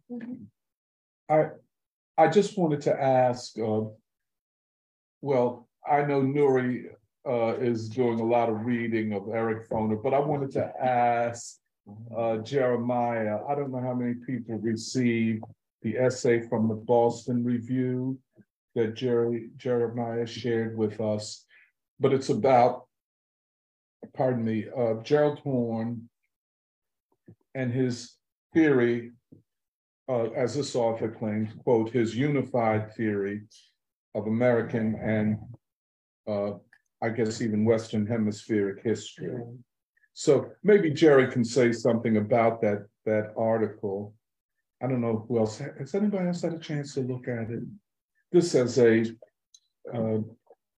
as it lays a foundation for the importance of reading Black Reconstruction. Yeah, I'm just gonna post the link in the comments. But yeah, so it was just an article I happened to come across called "The Long American Counter-Revolution," and the sort of subheading is historian Gerald Horne has developed a grand theory of U.S. history as a series of devastating backlashes to progress, right down to the present day. And it's essentially a review. A series of what's it again? A series of devastating backlashes to progress, right down to the present day. Yeah, could you let's just look at that, because that made me stands at a series of devastating backlashes to progress. Right. So basically, American history is defined by these moments of counter-revolution. Yes. Right. And a backlash to human progress. In other words, yes. Oh yeah, the long American counter-revolution. Yeah, but I thought it was interesting that they were framing it as a grand theory of U.S. history. Wow. Yeah, like this is like all you need to know. Like this explains everything about American history. This is Black Reconstruction. This is you don't need Black Reconstruction. But like cursing, Nuri. But the article, it's a review and commentary on Horne's new book called The Counter-Revolution of 1836, Texas Slavery and Jim Crow and the Roots of U.S. Fascism. So I think this is like the work where Gerald Horne is most sort of specifically trying to address the rise of Trump and what explains the rise of Trump, because it's saying like the roots of U.S. fascism. And I think actually a lot of like current historical work in the academy these days is basically trying to explain the rise of Trump. And so, yeah, like it's a really long article because it also just talks about the controversy surrounding Gerald Horne, how he's received a lot of backlash from a lot of historians, like the connection with the 1619 Project. But there's like an interesting, it's interesting because it's like very clearly defending Gerald Horne's thesis of American history, which says essentially that America from its inception with the like Revolutionary War of 1776, that this was actually a counter-revolution, and that America is fundamentally like a right-wing country. And so all sort of theses of American politics and American history has to proceed from that thesis that Gerald Horne is presenting. And there's a lot of critiques in the article, which is voicing Gerald Horne of like the sort of standard Marxist view of American history, or of like the old communist left and how they viewed like whether 1776 or just America in general. So yeah, like, and then one of the first paragraphs, the author says, Marxists have long kept a cordon sanitaire around the American Revolution, focusing instead on the resulting nation's imperialism. Their inquiries were dominated by the French, Russian, and decolonizing revolutions. The real problem may have been the inability to see counter-revolution as something that could happen here. So he's basically saying that Marxists have basically like not wanted to talk about the American Revolution, and instead have viewed it as like either a revolution of contradictions or a kind of proto like anti-colonial revolution in some ways. But then he says like Gerald Horne is like the leading historian who has been pushing like a new way of viewing American history. And it kind of celebrates like Horne's way of doing history, which is to basically collect a lot of arbitrary and random or obscure facts that no one else knows about, and to leverage those facts towards supporting a larger ideological argument. And yeah, I won't get into all of it, but the reason why the book is focused on Texas is that Horn is making the argument that so people don't know, Texas, it like sort of declared itself as its own republic for like a couple decades or maybe like 2 decades or something. And only a decade. Yeah, it was very short-lived in the 1800s.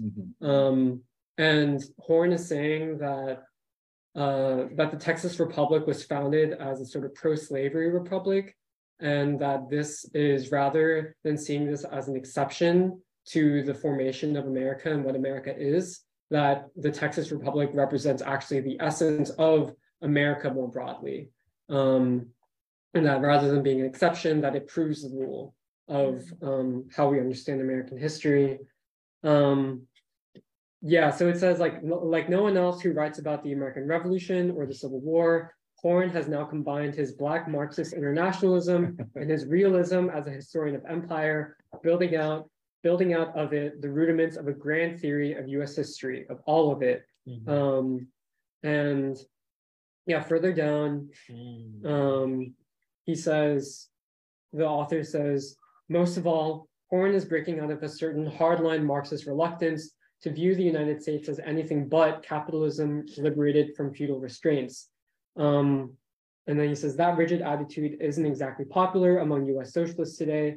It hasn't been since at least the 1960s, since Cedric Robinson's Black Marxism book gained a wide audience, but it still exerts a historiographic pressure and rears its head in perennial debates over the relation between race and class. Horn's strategy isn't to repudiate Marxism, but to invoke Marxist theory of political reaction, the Marx of the 18th Brumaire, and then he says, if revolution is defined as not necessarily successful liberatory struggles built from below, aided by outside forces in a world of competing empires, and counter-revolution is what shuts it down, then fascism is a politics that sacrifices everything to the unity and the rule of the blood-defined class. Racial capitalism with few restraints. So basically, fascism is racial capitalism without restraints, and that America is a racial capitalist system. And yeah, and then he says later on, that for his part, Horn is at his most persuasive in stressing the long origins and long effects of what happened with the Texas Revolution in 1836. And he's very clear that the implications for our times are disturbing. The United States is, quote, fundamentally right-wing because of this legacy, he concludes, so much so that, quote, traditional political labels tend to lose meaning. We couldn't be much further from hoary invocations of American liberalism, but that's what's so valuable here, as that American liberalism is unable to grapple with racial domination as anything other than irony, contradiction, or paradox. So yeah, it's a very long essay, but a lot of it is defending Horn in the contemporary climate, but positioning Horn as like the leading theorist of a new way of understanding, a new paradigm for how we understand like the development of American history. Yeah. See, if I could just say something, I'm not a great reader, I have to tell you. I'm too emotional. So, and this essay is like Horn's writing, which this author acknowledges, because he asks the question, how can serious scholarship result in a book every year? Right. You know, there are people who devote their entire careers to the study of Texas, this huge state, or whatever. But Horn seems to be able to write a book a year, or publish a book a year, and then when he's not writing on history, he's doing a book on boxing or jazz. And the author, you know, the author of this essay, while raising that, says, well, he doesn't question the rigor and of the writing and of the theses of each book, because he probably hasn't read them.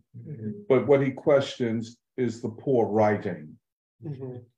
And it is very poorly written, even though he has editors. But that's one of the pitfalls of writing in academic publishers, publishing in an academic press or in a non-mainstream. The editing is very poor, and the fact checking is very bad. That's why a lot of people would prefer, and that doesn't mean that what they call the trade presses like Random House and so on, they're no great thing. But when I was saying this to Michelle the other day, we're talking about some book. But when a book is published by a trade publisher, big publishing house, we're talking about Eric Foner's Reconstruction, which remains in publication after almost 40 years, 35 years, constantly in publication. Well, and a book like that, if a big publisher accepts it, they give you a big upfront money. And I was speculating that today's money, it would be something like over $1 million. For which one? The Foner? Your Foner Reconstruction. He got a couple $100,000 back then. For an academic book. No. It's academic press, right? No. Random House. Oh, really? No, wow. Just check it out right quick. No, that is, and when you get like that, it's not like NYU Press or international publishers. You know, it's like them hiring me part-time to do editing, copy editing. Anybody that would hire me to do that is slumming. You know, I'm not, but you see what I'm saying? They'll put 2 editors full-time, not to mention fact checker and peer reviews and all that kind of stuff. Still, Eric Foner's book is garbage, but ideologically and in its form, you can't contest it. With Horn, it's poor writing, and they bring up. Danny had brought this up too. I forget the way. How did he say something that he does? Something it's something that he does grammatically. Horn does, and it's always the same. And any good editor, copy editor, would straighten that out, but it's not straightened out. So there's a lot of, when you're just writing, book a year, book a month, and all of that, you can't do it. No one can. You see what I'm saying? It's flaws. And in the counter-revolution of 1776, it is so flawed as to make it useless. In other words, he's making the claim, and this is very important, which is not a new claim, that the slaves resisted. Du Bois makes this claim as early as his dissertation in the 1890s. The slaves resisted. And that's why Du Bois will come up with the thing that the slaves were workers. It was a class resistance. In embryo form. You understand? They resisted. There is no 2 ways about it. The only historiography that says they didn't is a white supremacist historiography. But most they'll say the opposite. The Haitian Revolution is a manifestation of the highest manifestation of slave resistance. Cool. But then the next question is what and who were they resisting? So for Horn, the who were the American revolutionaries, who turn out not to be revolutionaries, but counter-revolutionaries. Now, in Horn's construal, everyone that knows that much about the American Revolution, by the way, that's why no serious historical engagement with the work took place until the time of the 1619 Project, which is Gerald Horne in popular format, But then when it was looked at, and it takes place on this World website. Oh yeah, they mentioned in the article. They mentioned that everyone from like popular historians to the World Socialist website and the Trotsky kind of portrayed them as like fringe. Fringe. But all of the 1619 Project, they were the first. A group of of historians, you know, academic historians said the 1619 project is flawed. It's not true. It's not right. The Boston Review article says historians of a paler shade. Yeah, they all got denounced. That's all, because I mean, most of them were white, and then they're like, yeah, Nicole Hannah Jones is whatever. Is black. John Black, Yeah. and then blah blah. You know, Black the whole girl. story. Yeah, exactly. And that's Gerald Horne's argument. Right. You all are just opposing me Right. because I am opposing white supremacy Right, as right, the right. fundamental character of American history. Right. See, his claim is that, and this guy, I don't know who this writer, he's as simple as Gerald Horne is. I mean, like I'm saying, you read it, maybe I'll spare a lot of you all the agony of it. You just can't read it straight because it's so just a cat, like we used to have a thing in the blues song. You say, your mind is on vacation and your mouth is working overtime. So, in times like this, I either turn to the Black prophetic tradition or the blues. It might be I mean, the guy's just talking to, you know, will you shut up? You know, and just, I mean, honestly, I don't want to, but what they are claiming is that all previous theories of American history were overly optimistic, did not see fascism coming, and etc. And the reason they were overly optimistic is because they saw the American Revolution as a revolution rather than a counter-revolution.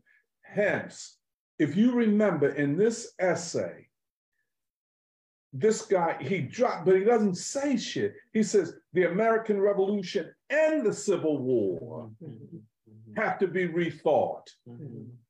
Because what he is arguing, and this is Horne's argument, and remember, we talked about, that's why Horne cannot be comfortable with Black Reconstruction. He is philosophically and ideologically at odds with it. Right. And he does not have the decency or good faith to say, look, I disagree with Du Bois. Won't say it, but you do disagree in fundamentals with Du Bois. He is arguing, I mean, this, okay, let us say, for argument's sake, we accept Horne's argument, only for argument's sake, that 1776 was a counter-revolution and that the anti-slave forces were the British Crown. That's even hard to accept for argument's sake, that the revolutionary forces in 1776 was the British Crown. Okay, let's accept that. I mean, that's a bit of, I mean, that's a lot to accept when you think about it. I mean, that would be great news to the Indians. Yeah. Oh, if we had just stayed with the British, we'd have been, well, by the way, that's what Meghna and Raju's essay are showing. Yeah. Damn, y'all got Gerald Horne in India. You know? And then he has a break. But let's accept that. But then the Civil War is also a counter-revolution. Right. Not to say that there was not a counter-revolution. That is to say that the ongoing struggle for revolutionary transformation is an ongoing struggle. Then this guy, I mean, who is this guy, this nut? He's going to drop Marx's 18th Brumaire of Louis Bonaparte. Now, hometown, if you're going to drop it right at least. Understand what I'm? Right. That's also popular now with Trump. A lot of people invoke that against Trump, the 18th Brumaire, trying to say Trump is Louis Napoleon and blah blah. Okay. Yeah. Louis, you know, Louis, after Napoleon, there were many people who claimed the right to the throne, and they would be Napoleonic or claim to be Napoleon the Third, Napoleon, whatever, you know what I'm saying? And this is where this guy says, Marx said, history first appears as tragedy, then as farce.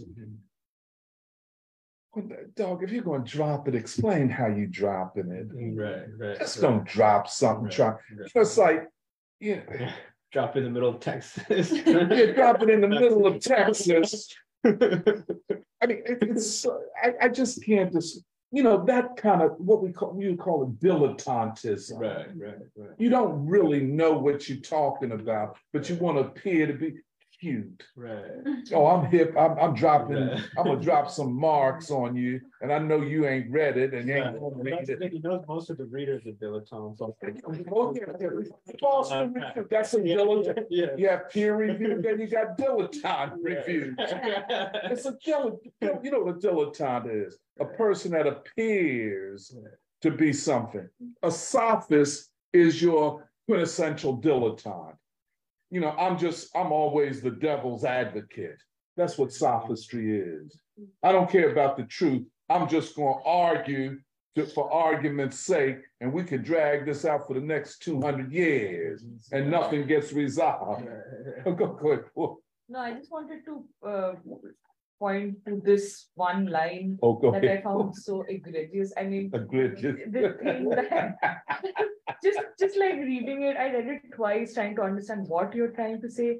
And he says this thing like, because you were saying that you not only attacked the revolution of 1776, but also the Civil War. And he says this, casting the US Civil War as a second good revolution, a resolution of unfinished business that finally ended slavery, how stubborn it proved, and created a real nation state, leaves many questions unanswered. And this is the part that is really bad. And he says, if revolutionary era ideas and Civil War identities are so powerful and bend so decisively toward justice, why are the wrong ones winning? He just, I mean, this is basically, I was trying to make sense. Most of this article doesn't make sense of me, except like broad idea that he wants to establish Gerald Horne as some kind of god who we are just supposed to believe now and not question, because he's doing things in a quirky new way. But then, what he's saying here, what it seemed to me is that this is like a backward analyzing American history, go backwards. Like you have an idea about what the democratic or the progressive stand should be today, and because it is not that, that is why all of American history. That's the argument. That's the argument. There's no other point to it but an ideological point.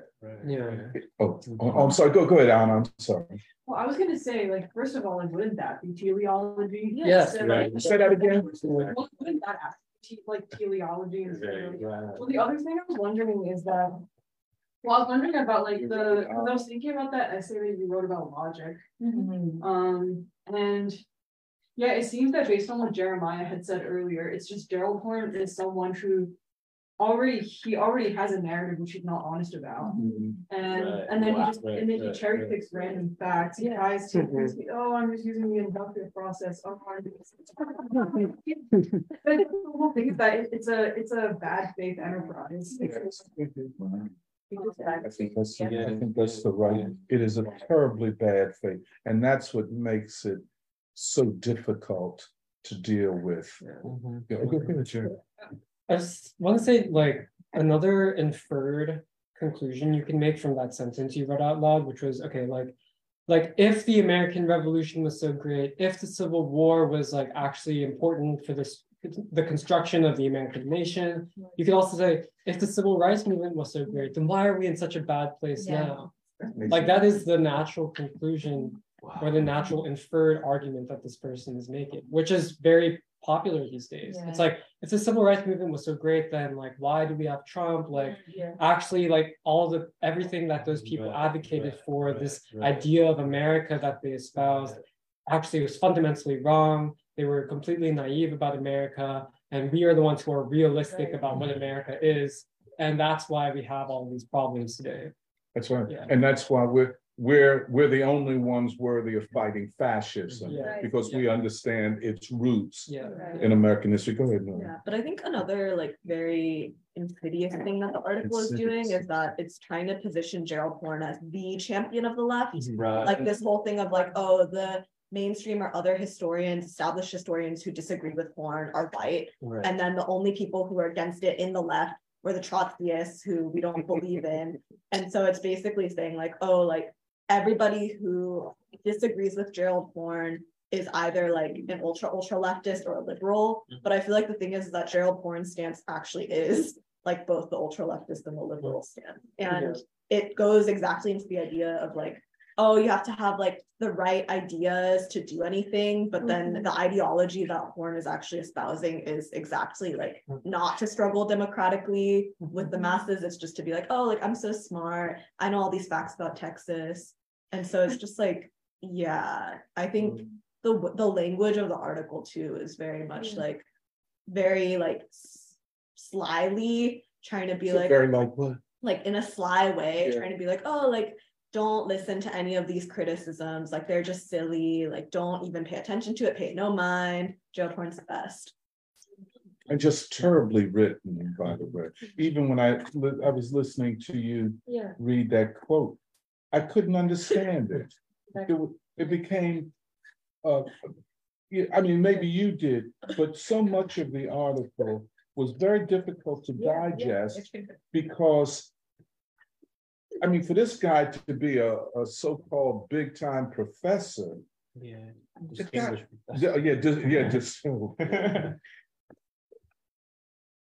yeah, but you well, go ahead. No, I agree with that. I think reading, I'll be honest, I didn't get to the end of it because it was so hard. Yeah. But reading it, it did feel like somebody who's trying to sound very cool, like with all those parenthetical things, quips inside. Anyway, I also wanted to say that I think Jeremiah mentioned this right at the beginning where he says that Marxists don't want to talk about the American Revolution. They only focus on the resulting nation's imperialism. And I mean, this is also a way to say that, okay, don't talk about US imperialism. Let's only focus our attention on this counter-revolution of 1776 and then how the Civil War was basically not all that. And don't talk about US imperialism because that's not really what matters. And everything is a sleight of hand. It's like Anna said. Take, for example, again, just dropping shit out here. Horne's Black Marxist internationalism. Now, before, hold up let's stop right there. What is that? What is it? You understand what I'm saying? Oh, you just dropped that out there. His Black Marxist internationalism. So you got three things, then, this constant attempt, well, then he drops Cedric Robinson's Black Marxism. Okay, you dropped that on me, Money. What are you saying about it? And how do I know that you know what Cedric Robinson was arguing and whether or not Cedric Robinson's thesis, by the way, especially with respect to Black Reconstruction, and we can go into that another time, but you just dropped that on me as a gesture. And then the idea that Horne is doing something new because he is allegedly looking at the history of the United States from the standpoint of Black folk and Native Americans. Now, okay, you see what I'm saying? To even assume that to be true, for Horne, whom I suspect this writer was in contact with to interview and all of that shit and writing this shit, to assume that, the question has to be asked. Were the oppressed a class? And if so, have you removed from your understanding, and this author suggested that Horn is correcting the class analysis of American history that is associated with the left. You see what I'm saying? And replacing it with an understanding of the oppressed who are, and I'm gonna go with this, POCs, the famous POC. The name is, they don't need to be named. They're PO, we're all up in here as POC. Now it's BIPOC though, you know. Who was it? Even BIPOC is kind of I ain't heard that. They get- Black indigenous people of color. Oh, okay, cool. Yeah. All right. No. It's a fraud. And I think, you know, in this respect, I feel myself so, you know, the outrage that Nuri expressed, you know, because Nuri said, how could you do this? I asked the same thing about this essay. How could you perpetrate this kind of a fraud? You don't know what the hell you're talking about, you know? And this claim, when he says the left, well, last time I looked, Henry Winston was the left. Right. Did he have anything to say about from the anti-slavery to the anti-monopoly coalition? See, but I know Horn. I know he don't like Henry Winston. He never liked Henry Winston. I know he don't like Du Bois. You see what I'm saying? This is a cat. And then that's why I have to say, you know, the word fold off means crazy. Is there no legacy upon which you build, or is it just you? Were there any thinkers of merit, of value, before you start, by the way, after the collapse of the Soviet Union, then you became a Black Marxist internationalist. Before that, you were something different. So how did that affect your psychology, hence your ideology? These are very, you know, it's so much that needs to be, as they say, teased out or exposed. It's so much that is wrong and distorted.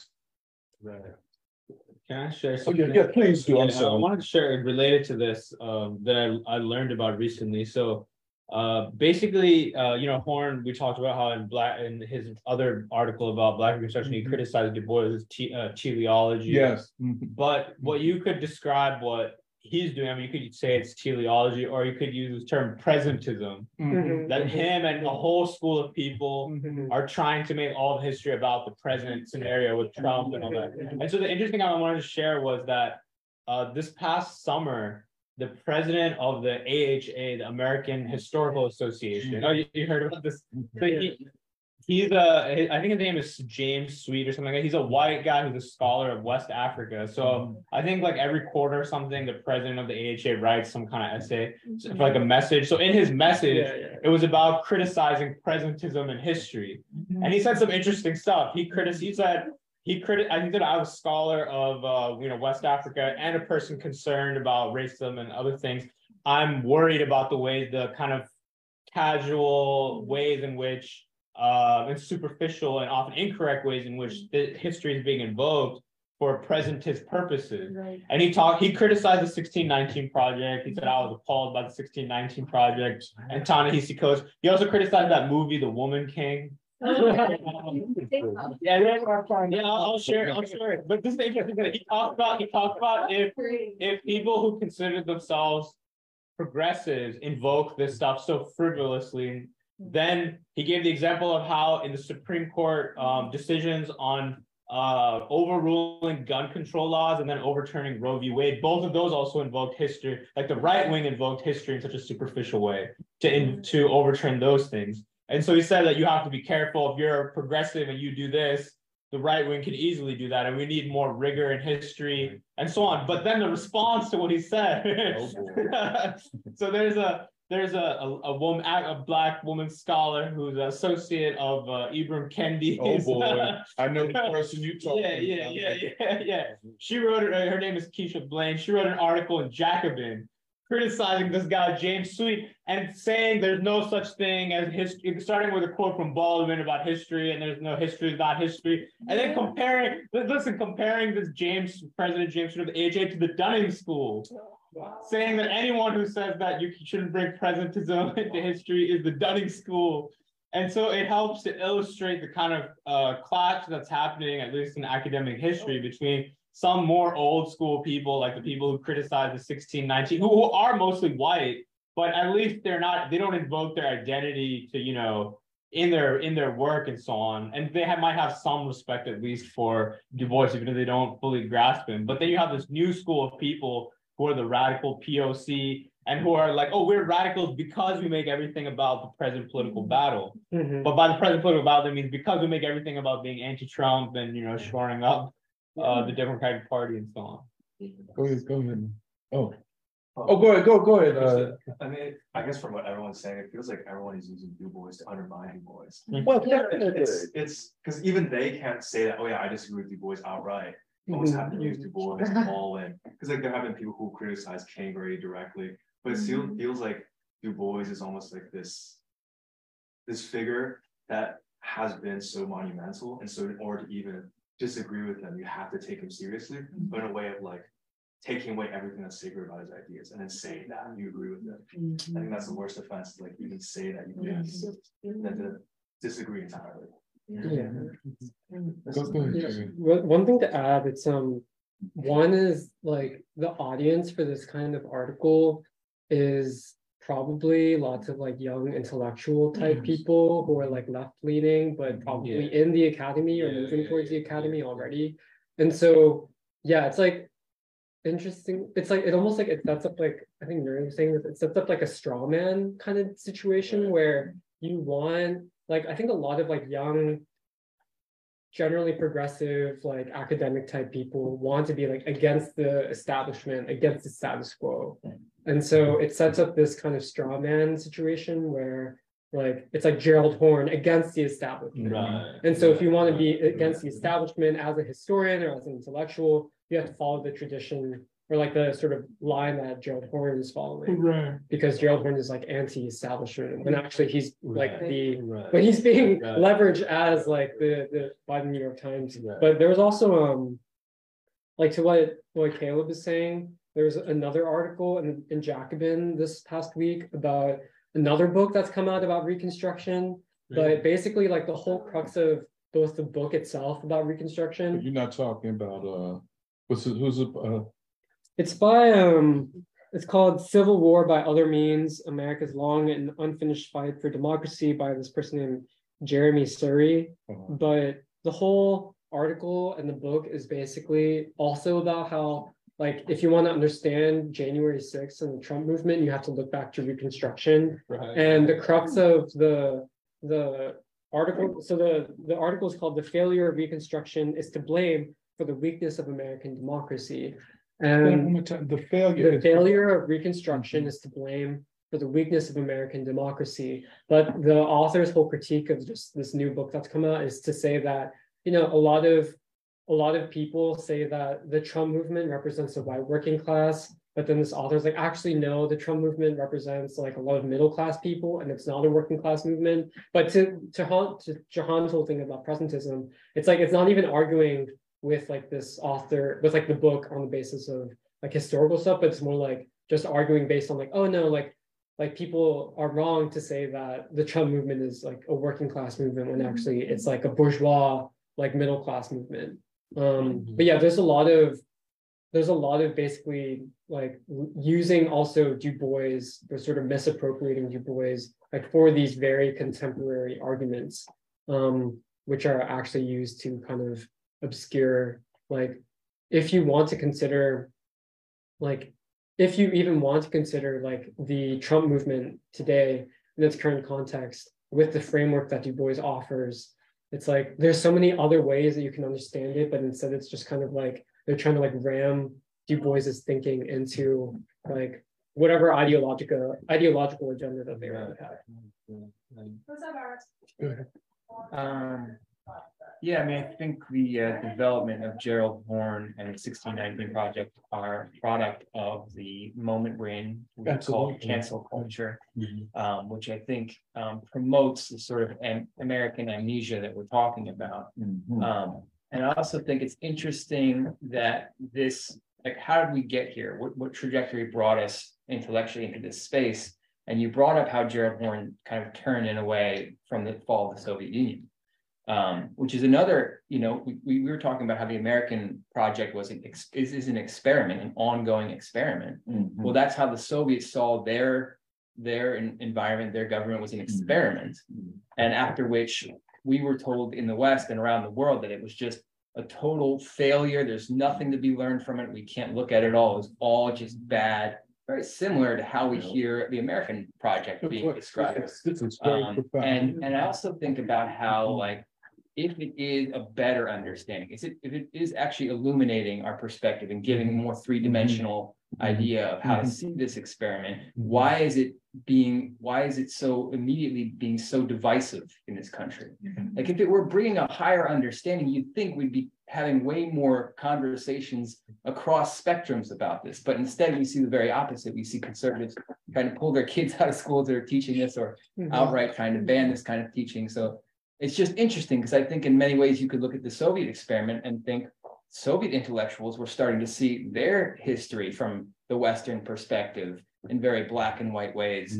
And in many ways that I mean, it's a very complicated history in itself, but I think in many respects, a nation in crisis and falling apart, you know, those things are connected to ideas. And so if the ideas of our time are dividing us as we see them dividing us, then how can we honestly say that this is something that's actually the full and whole truth? Well, one would assume the other. One would assume that if it's grounded in real, a more full picture, that it's going to unite people. So that's just. No, but I think this is very important. It gets to what Caleb was asking. You know, Caleb, I think that's a continuation of the question you asked last week. Yeah, it is. Why now? Yeah. Why is all of this attention to Black Reconstruction after 80 years of nothing, ignoring, you know, and one, I guess, was supposed to assume, because it's not being discussed, it must not be worthy of discussion. And just at the time that it becomes worthy of discussion, the discussion is more than not to distort it and not to see its presentist meaning or its value as a theory of history. No revolutionaries have ever attacked their own working class in the ways that these people do. This is not revolutionary historiography. This is not revolutionary writing. The people doing this are not revolutionaries. In fact, it is fair to say they are anti-revolutionary. And again, Horne is saying, this is what I was trying to tell you. This country is by definition a racist and hence fascist nation. What kind of law is that, like ontological? Like how? No, I think it's more like what Anna said, teleological. You argue the past from what you say the means, the ends. I don't know how to put it with Telia. That what was inevitable because of what was.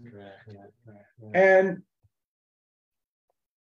you know, very honestly, I don't say all teleologies are the same. The earliest teleologist was Aristotle that we know of.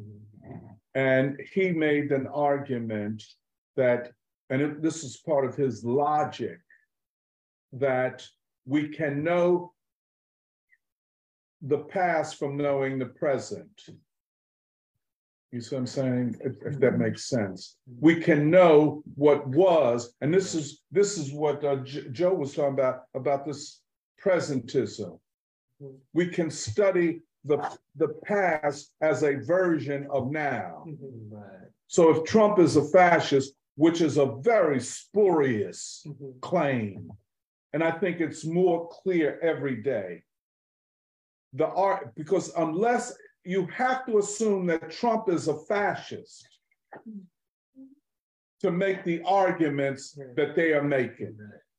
Even as you read this essay on Horn, you have to assume, and if Trump is a fascist, there is a movement of 74 or 70 some million people in the United States, which is a fascist movement, which, by the way, I should tell you, gives a whole new definition of fascism. Even the Nazi Party didn't have this many people. Right. You see what I'm saying? Even the Nazi Party could not take power in Germany. It had to be given to them. I mean, this whole talk of fascism and Nazism, it does not fucking apply. But that other claim is that, oh, you all were talking about America's democratic history and democratic institutions was so strong that that the probability of fascism was very low in the United States as compared to, let us say, Germany in the 1930s. And what Horn is saying, yeah, you were wrong. You had this optimistic outlook. It does not apply. America was never anything but a white supremacist nation. And Black people were never anything but victims. That's part of what you be responding to, Nuri. See, just like Danny said, he said the general strike was the slave manifesting that we are workers, that we are proletariat. What Horn says, they never were that. In fact, it wasn't a general strike, it was a wildcat strike. Now, somebody back in the street should take a short stick and beat that ass. I'm going beyond you, Nuri. I mean, I know. How the fuck? Why are you going to nitpick some bullshit? And by the way, if you're going to say that, would you please tell me what the difference is? Yeah. Right. Is a general strike, wildcat strikes on a mass level? I mean, what the fuck is the difference qualitatively? Right. But it's all of this nickel and dime espionage parading as academic history. But go ahead. Oh, go no, Anna, and then Jerry. Well, yeah, I mean, I think it's interesting how you said that like there are like this different teleologies or different yes. And like it's like that word just gets thrown around. But yeah, I mean, I guess like the reason that I called it teleology in the first, I guess presentism, I guess is maybe this form, is that yeah, I think like contrary to what, for example, Du Bois was trying to do, like he had and was building a logic, you know, of historical laws that that would have explained the present moment as well as the future, but actually based on a coherent and logically sound set of laws. Right. And there is a clear method to like to arrive at those. Yes. Whereas Horn, what's the thing? There's no laws, there's no logic. It's just his ideology. It's his ideas that he's not being honest about, defending dishonesty. I'm sorry, I need to cut you out. Keep talking. I'm just agreeing. But I don't think anyone, at least in academic writing, has really elucidated that difference. No, I don't think so. And I'd like to speak on that in a minute, but go ahead, Jerry, you go first. Just a quick thing that the author says that American liberals are unable to think of racial domination in anything other than like paradox or contradiction. But I think, well, one, he's misattributing something to American liberals, but also if you don't view racism as a contradictory thing in the way that Du Bois views it, then you're saying that racism and like this whole settler-colonialism is like ingrained into the DNA of the American nation. And so and this is the thing that I feel like the logical conclusion to that argument is like, oh, we should break up the United States. Like the American nation itself should be dissolved. Like that is literally the only logical conclusion you can. No, there's one other option, and this is Horn's option, that, well, first of all, that the African-American people should suicidally sacrifice themselves in the name of the grander scheme of world communism. In other words, the United States will not change, it will only be defeated on the international scale by the rise of China, Russia, so on and so forth. Now this, see, I don't like nobody, you know, well, go ahead, I'll shut my fucking mouth, but that's what his argument is. See, that's saying to Black people, you're only worthy of death. Since white people are predatory, racist, and Nazis, and their history is essentially genocidal, there is no Black liberation except as an act of what revolutionary suicide. But go ahead, and then. Well, I think just going a little bit further into this thing about the teleology and the presentism, like there's a different, like I think the thing is that if you look at a present moment and then try to go backwards to say like, oh, like what is must have been because what was kind of infuses like an existential state onto things. Like I don't know if it's like ontological, but I feel like it's that basically all of American history has been one thing. Like it has to be one thing. And I feel like the thing with Du Bois is that he, like when you said like manifesting, like the manifestation of the working class is that like it's a dynamic process. Like there are rules or there are like possibilities in the development, but like this thing of like law and chance, where, you know, there are high probabilities of something, but there's always the chance that it can become something else. And I feel like this thing, like I actually think the way that you cast Black Reconstruction as a work of logic and philosophy is really, really important. Because I think the way that we're reading Black Reconstruction and that the way that we think that it's important is to even think about the possibilities and why those possibilities exist or are true. And it's not like a historical, like a purely historical argument about like, oh, is this teleology? Is this presentism? But even like, what are the possibilities of history and why are those possibilities like actually like real? Because I think it also connects to like the thing of like how maybe a few weeks ago you were talking about how Black Reconstruction works from both inductive and deductive logic. Absolutely. Where there is a framework. Like there is a frame, like basically Du Bois has a hypothesis, like an overarching framework of this is like what I think it is. And he frames it in the Black worker, the white worker, the planter, of like basically the dialectics by threes.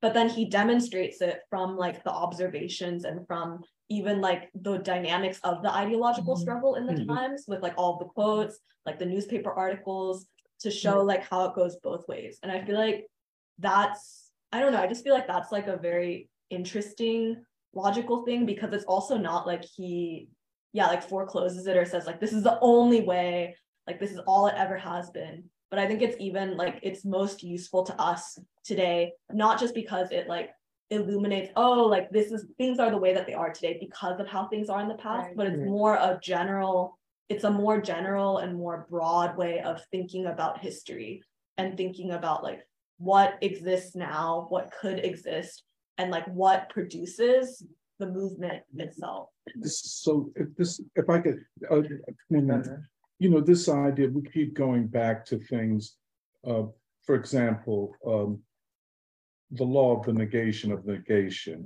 which is not pessimism or negativity, but it is the law of motion, that history is not static, it is in motion. And that's why the type of teleology that Horn does is based upon a static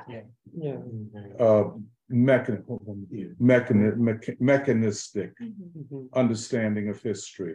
And you're more than right. The problem with Black Reconstruction, Caleb, one of the problems is the people who interpret it, and they're all historians who know nothing about philosophy or theory or anything other than how to do archival and other kinds of research. Their assumptions, by the way, they create a wall, and this is one, a wall of facts, so you cannot interrogate their assumptions. You see what I'm saying? Just one other thing. The unity of induction and deduction. The other way to think about that, because we're talking about, as you said, a philosophy, not just history, but a philosophy of history. Well, Horn has a, quote, philosophy of history. It is very weak, very infantile, really childish, to tell you the fucking truth, man. It is, I don't mean to put anybody, it's childish, you know, immature. It's almost like your third grade friend, where, you know, look at me, I'm here, you know, you would do better to be here in the quality. When a person just keeps writing, wait a minute, man, you're not doing it properly. But, and this I get from Kant, that new levels of knowledge always require another level of abstraction. You know what I'm saying? We think not only in inductive or concrete terms, but to know at a higher level requires a new level of theorizing, a new level of abstraction. And you know, believe me, I say this, Noor, I'm still trying to work this thing out, this Black reconstruction, because there is so much to it. And I feel the way you do about the article in the New York Times and then Horns, they're really trivializing and dismissing the work. And then to make a claim, see, when this guy here keeps referring to the Civil War, that's really, how do you say, a passive aggressive attack upon Du Bois. The history of the Civil War is the history of Reconstruction too. They're inseparable. So ain't nobody talking about the history, well, I guess Phone and some other assholes. A history of the Civil War is a history that includes Reconstruction, a single revolutionary process. Now, who in God's earth ever said that revolutions will always be successful? You know, that's what, but let me shut, go ahead, Emil. Yeah, I was glad you brought up the negation comment, because I think that's a thing that can be very confusing about this. If you hear Gerald Horne or some of the other people speak about, it seems like the goal is to really rip apart America. And thus, well, there's no two ways about that. And thus, I can see how someone looking into that might think, oh, this is a progressive thing, because American government, look at all the things it does all around the world and all the pain and suffering we cause. But understanding what we understand, which is that there is no empty negation. And so if you're going to try to rip apart America and you don't have any idea of what is you're putting in that place, that's a problem. And also understanding that the American project, as it's currently constituted, the people who seem to be in charge of these destructive forces are more than willing to say, oh yeah, we don't have any sovereignty. That resolves any responsibility they might have to the people of this nation. And of course, having military bases all over the world tells you what they think about sovereignty to begin with. So, you know, and of course, we're not talking about having a sovereignty of, you know, the Third Reich or you know, Mussolini's Italy or this kind of thing. Like it's you know, just stopping the conversation with negation doesn't get us anywhere, and it can be used against us in this way. We decide we want to tear apart the institutions we might have to reconstitute the conversation of what it is our country is going to be. Then those who already have power, it gives them more leverage and more leeway to do whatever it is they want. So, but your point, and this is when, you know, reading Henry Winston, And you know, that documentary, the way you put that together was beautiful. I was thinking about it the other day. This is a very serious man. And one of the things of one of the foundations of his political practice is that we must fight for unity of the people. Ain't gonna be absolute. The ruling class is still the ruling class. But the fight for unity. I don't know of any revolutionaries, even in Nazi Germany, as they were being imprisoned, et cetera, that ever said the German people are full of shit and can't do anything. They say the Nazis and really what they were saying, this is George Dimitrov, that the ruling class had to impose another form of rule. Fascism is not generated from the people. It is not from the working class. It is imposed on the working class. You dig where I'm coming from? And just with, you know, I'll tell you, I'm left speechless. How could you talk like this and claim to be a revolutionary? Ain't no revolutionary. They would be like Antonio Gramsci. The man damn near died in the penitentiary. You know, he was a little short guy who had physical problems, you know. I don't know what they, polio or some shit, but you read his correspondence. He was never saying the Italian people ain't worth shit.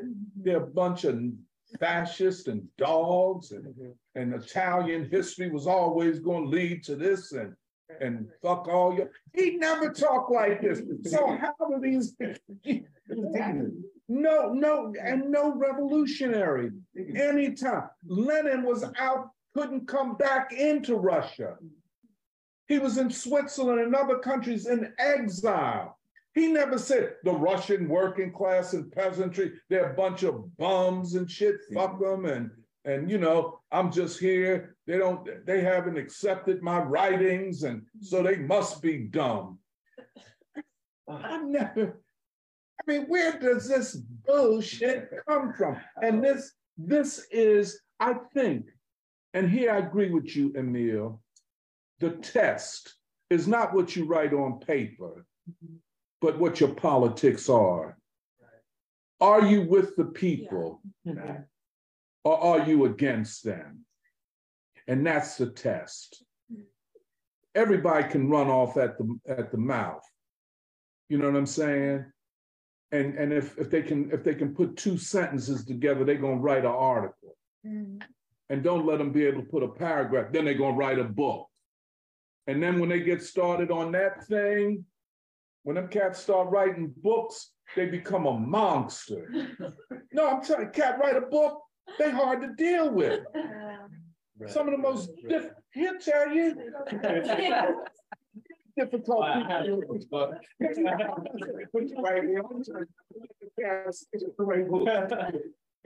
won't stop talking about their book.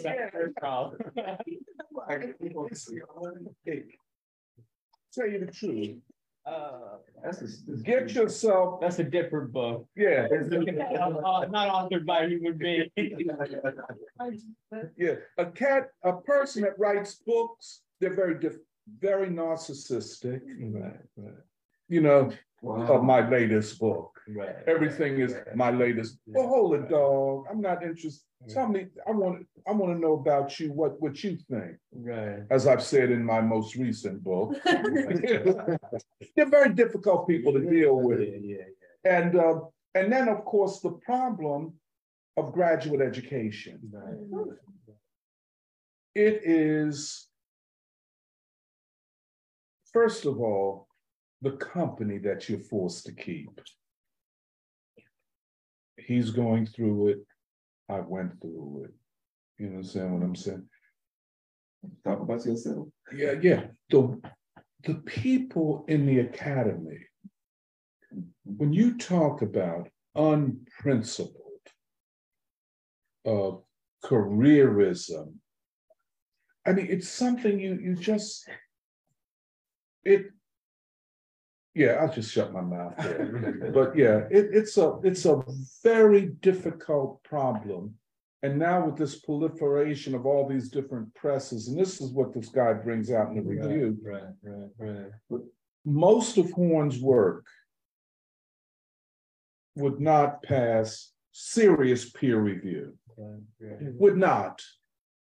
And that's what that article, admittedly by a Trotskyite, so I would be biased against it because of that, but he eviscerates, deconstructs the counter-revolution of 1776, as did the scholars who took on the 1619 project.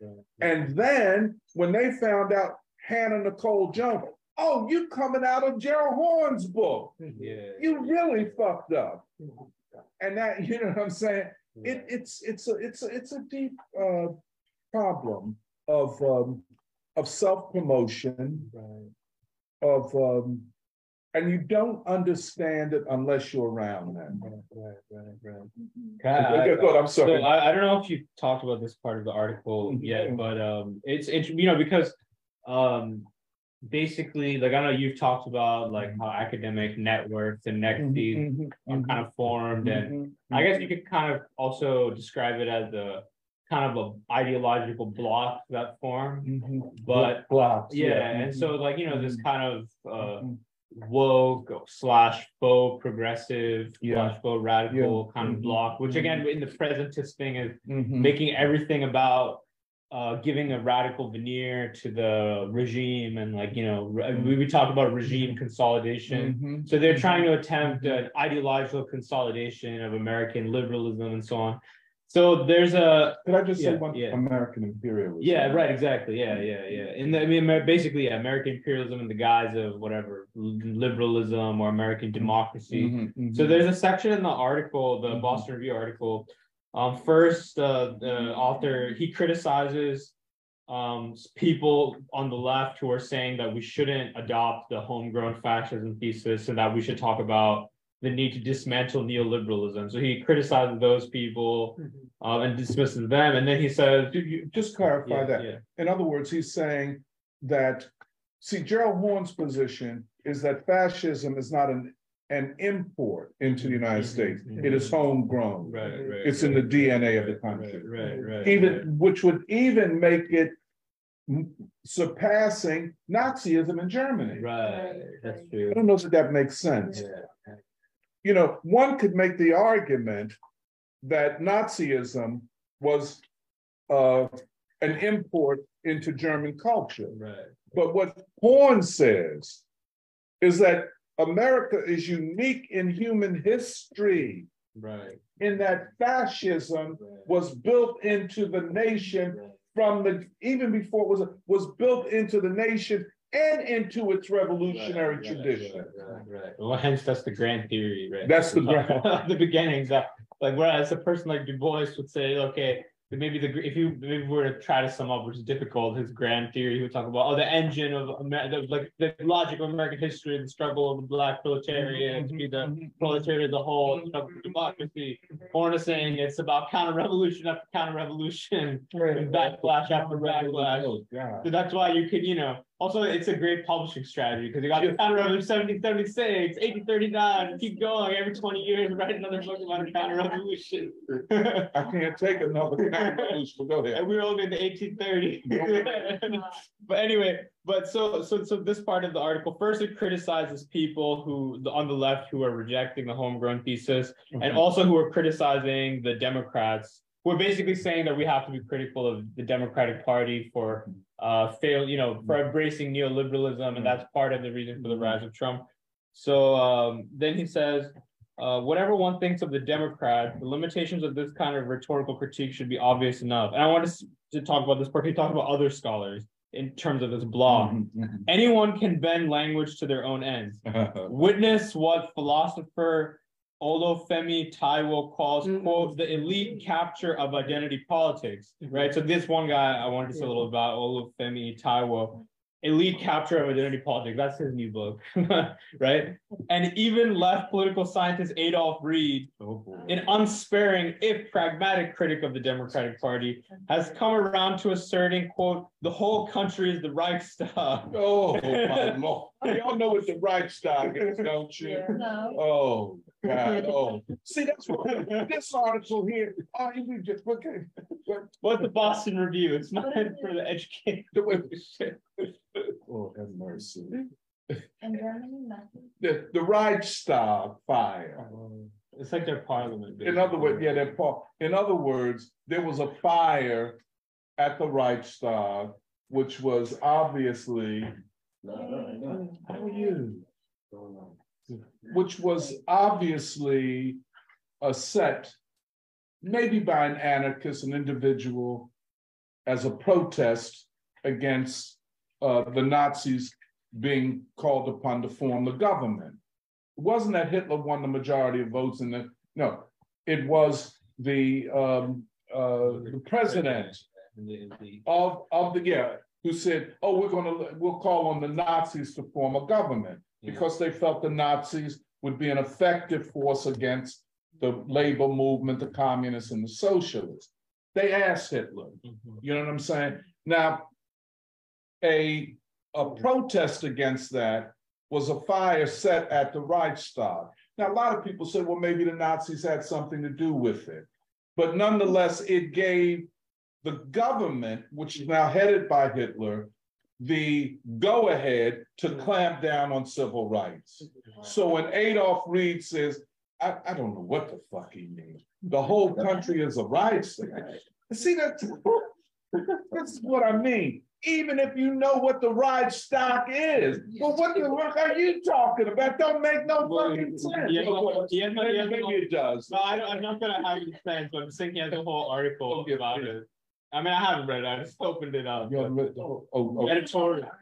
Yeah, Adolph Reed wrote, titled "The Whole Country is the Reichstag" for 2021. We will talk about that later, but I just wanted to say that the fact that this author is also gesturing to this Adolph Reed and to this Olufemi Taiwo. I heard this guy's book talk, Olufemi Taiwo, some of it with Robin Kelly.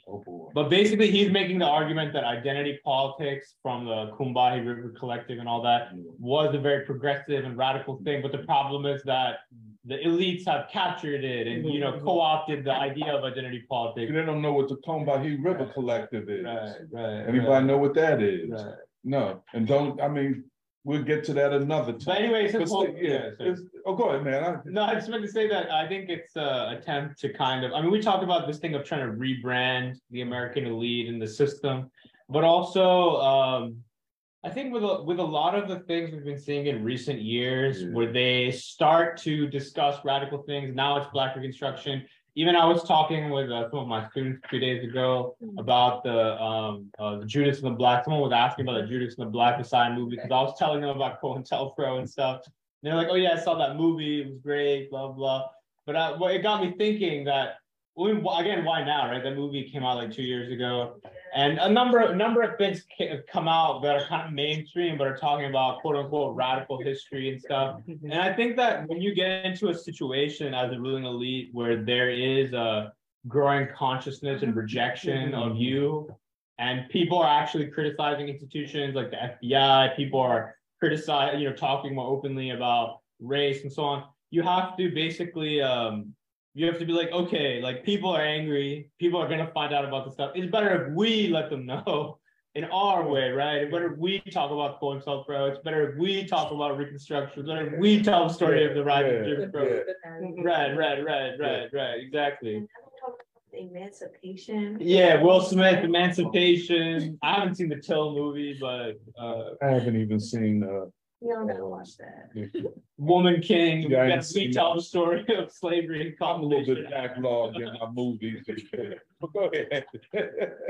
We come in this preschool, Yeah. and I'm listening to the opposition because y'all bringing it to the table. But it's one thing when somebody had Du Bois and his unified, it's like a unified force of his thinking. And I've it only could be verified because his stable time in Germany, not just Germany is some regular playing around place.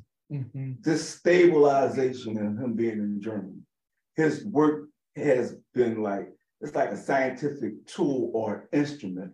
His mind is an instrument itself. I think you're right. And the thing about it, the dynamics that I'm sitting here speaking through is like, instead of me feeling I don't have a little stability sitting with different people, it makes the room more stable because the boys had to figure all this sociological windows of like planes and thinking and the human behavior.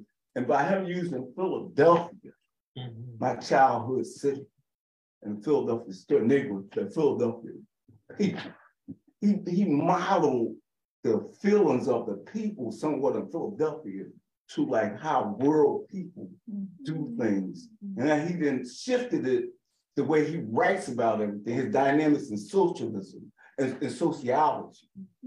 And no one even thinking on this side of the fence, they're on the wrong fence anyway, that this man had helped the German people create a better window for sociological problems.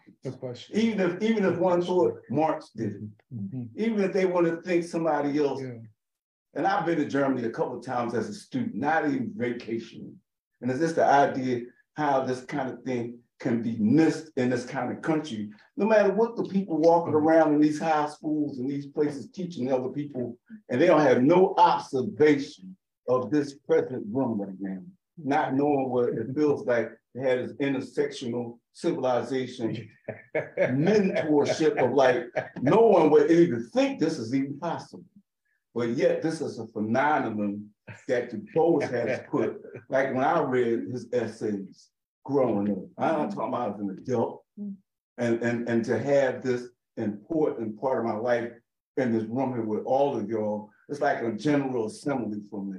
It's like a meeting of the most important factors and world historical history. Can't have this etiquette that I'm speaking about, like for Derek, to meet up with each other. And like you say, it doesn't mean anything till it does. This is a purpose. And you are so. This is purposeful. That's right. Room. That's right. It's not a and you got it so stagnated room either. Yeah. No. Derek, I agree so deeply with what you say, and it's not.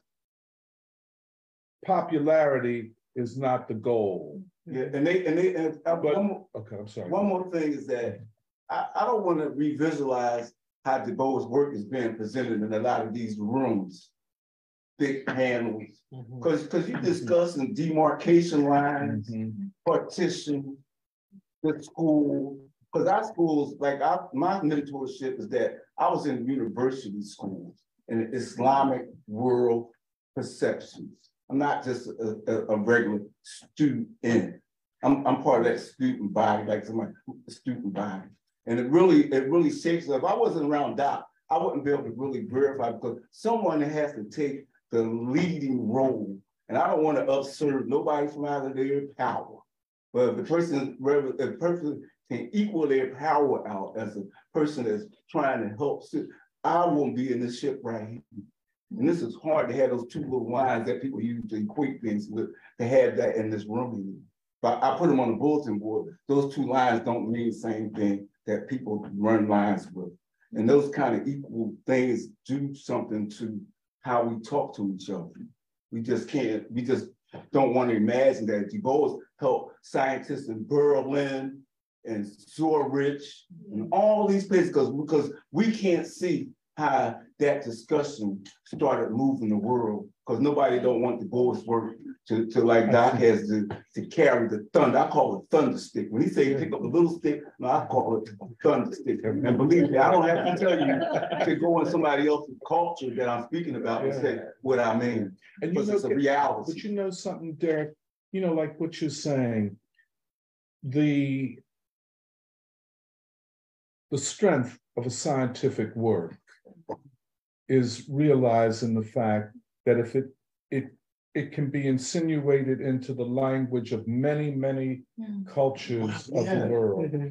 And you know, even though it is not complete, when Du Bois went to China, you know, when he went to China in the late 50s, it was illegal to go to China. He had just gotten his passport back from the State Department because, you know, they took it claiming that he was an agent of a foreign government. He got it back, and he didn't even have it back maybe a year. He immediately goes to China. And now, what was the impact upon the Chinese Academy at that time? I don't know. I don't know. Of course, as we know, the Cultural Revolution interrupted a lot of things. But, and I agree with you, to distort Du Bois is to distort the ideological relations between the American people, the African-American people in particular, and world humanity. Right. And that's what it's intended to do. Yeah. We cannot underestimate. And it's more observable. I'm sorry. In the observations and using observatory, and I might say my religious observances. It's this word, that's that word of observing things. Yeah. That's the observation of people that stagnantly looking at the universe, looking through this window. They can't get to the and you know something, and they can't really visualize what this even looks like written out. You know, I was talking about this with Cordoba. You know, this shit like this merely discredits the U.S. university. Such an ideological enemy of the truth. When the universities permit this and does not permit the opposite, it discredits the university itself. I mean, at some point, scholars in China, because China had to go through its own stuff, but now it can think about other things. It has, and they're gonna say, wait a minute. Every revolutionary in history since the 18th century has said that the French and American revolutions are bourgeois revolutions.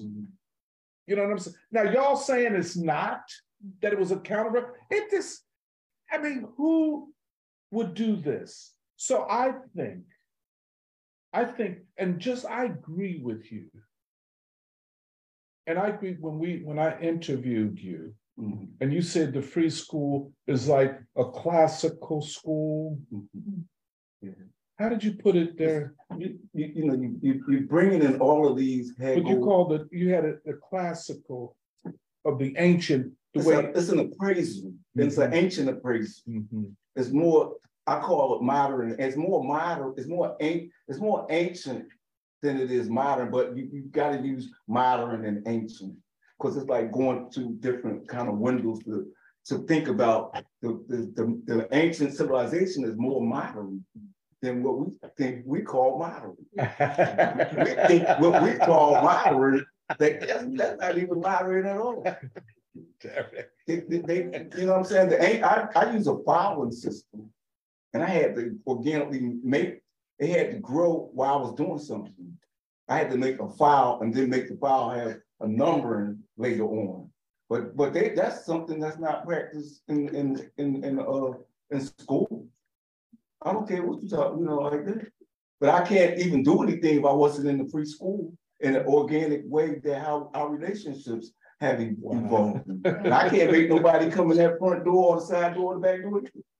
They got to be able to suspend themselves from out of the thing that they've been in suspense with and start coming into what it is that they actually are being humanly formed by. Devotion strategy, this thing is all out. It's like the human development of the child. And I think, and it's so interesting, you know, a lot of times who you choose as your exemplars will determine who you will become.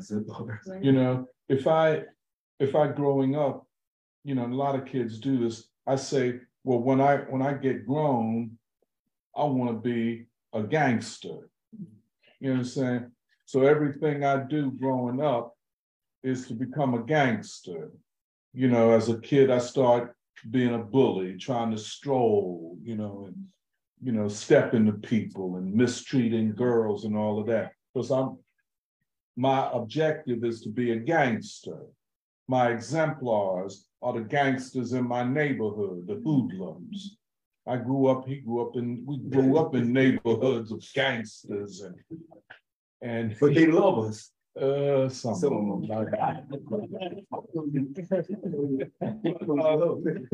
But then if your exemplar, let us say, is Du Bois, you might not be as popular. When you go to the high school dance, y'all don't know about a high school dance, huh? But they used to have high school dances. Oh, really? Well, you might be one of the boys that none of the girls want to dance with. Yeah. Yeah.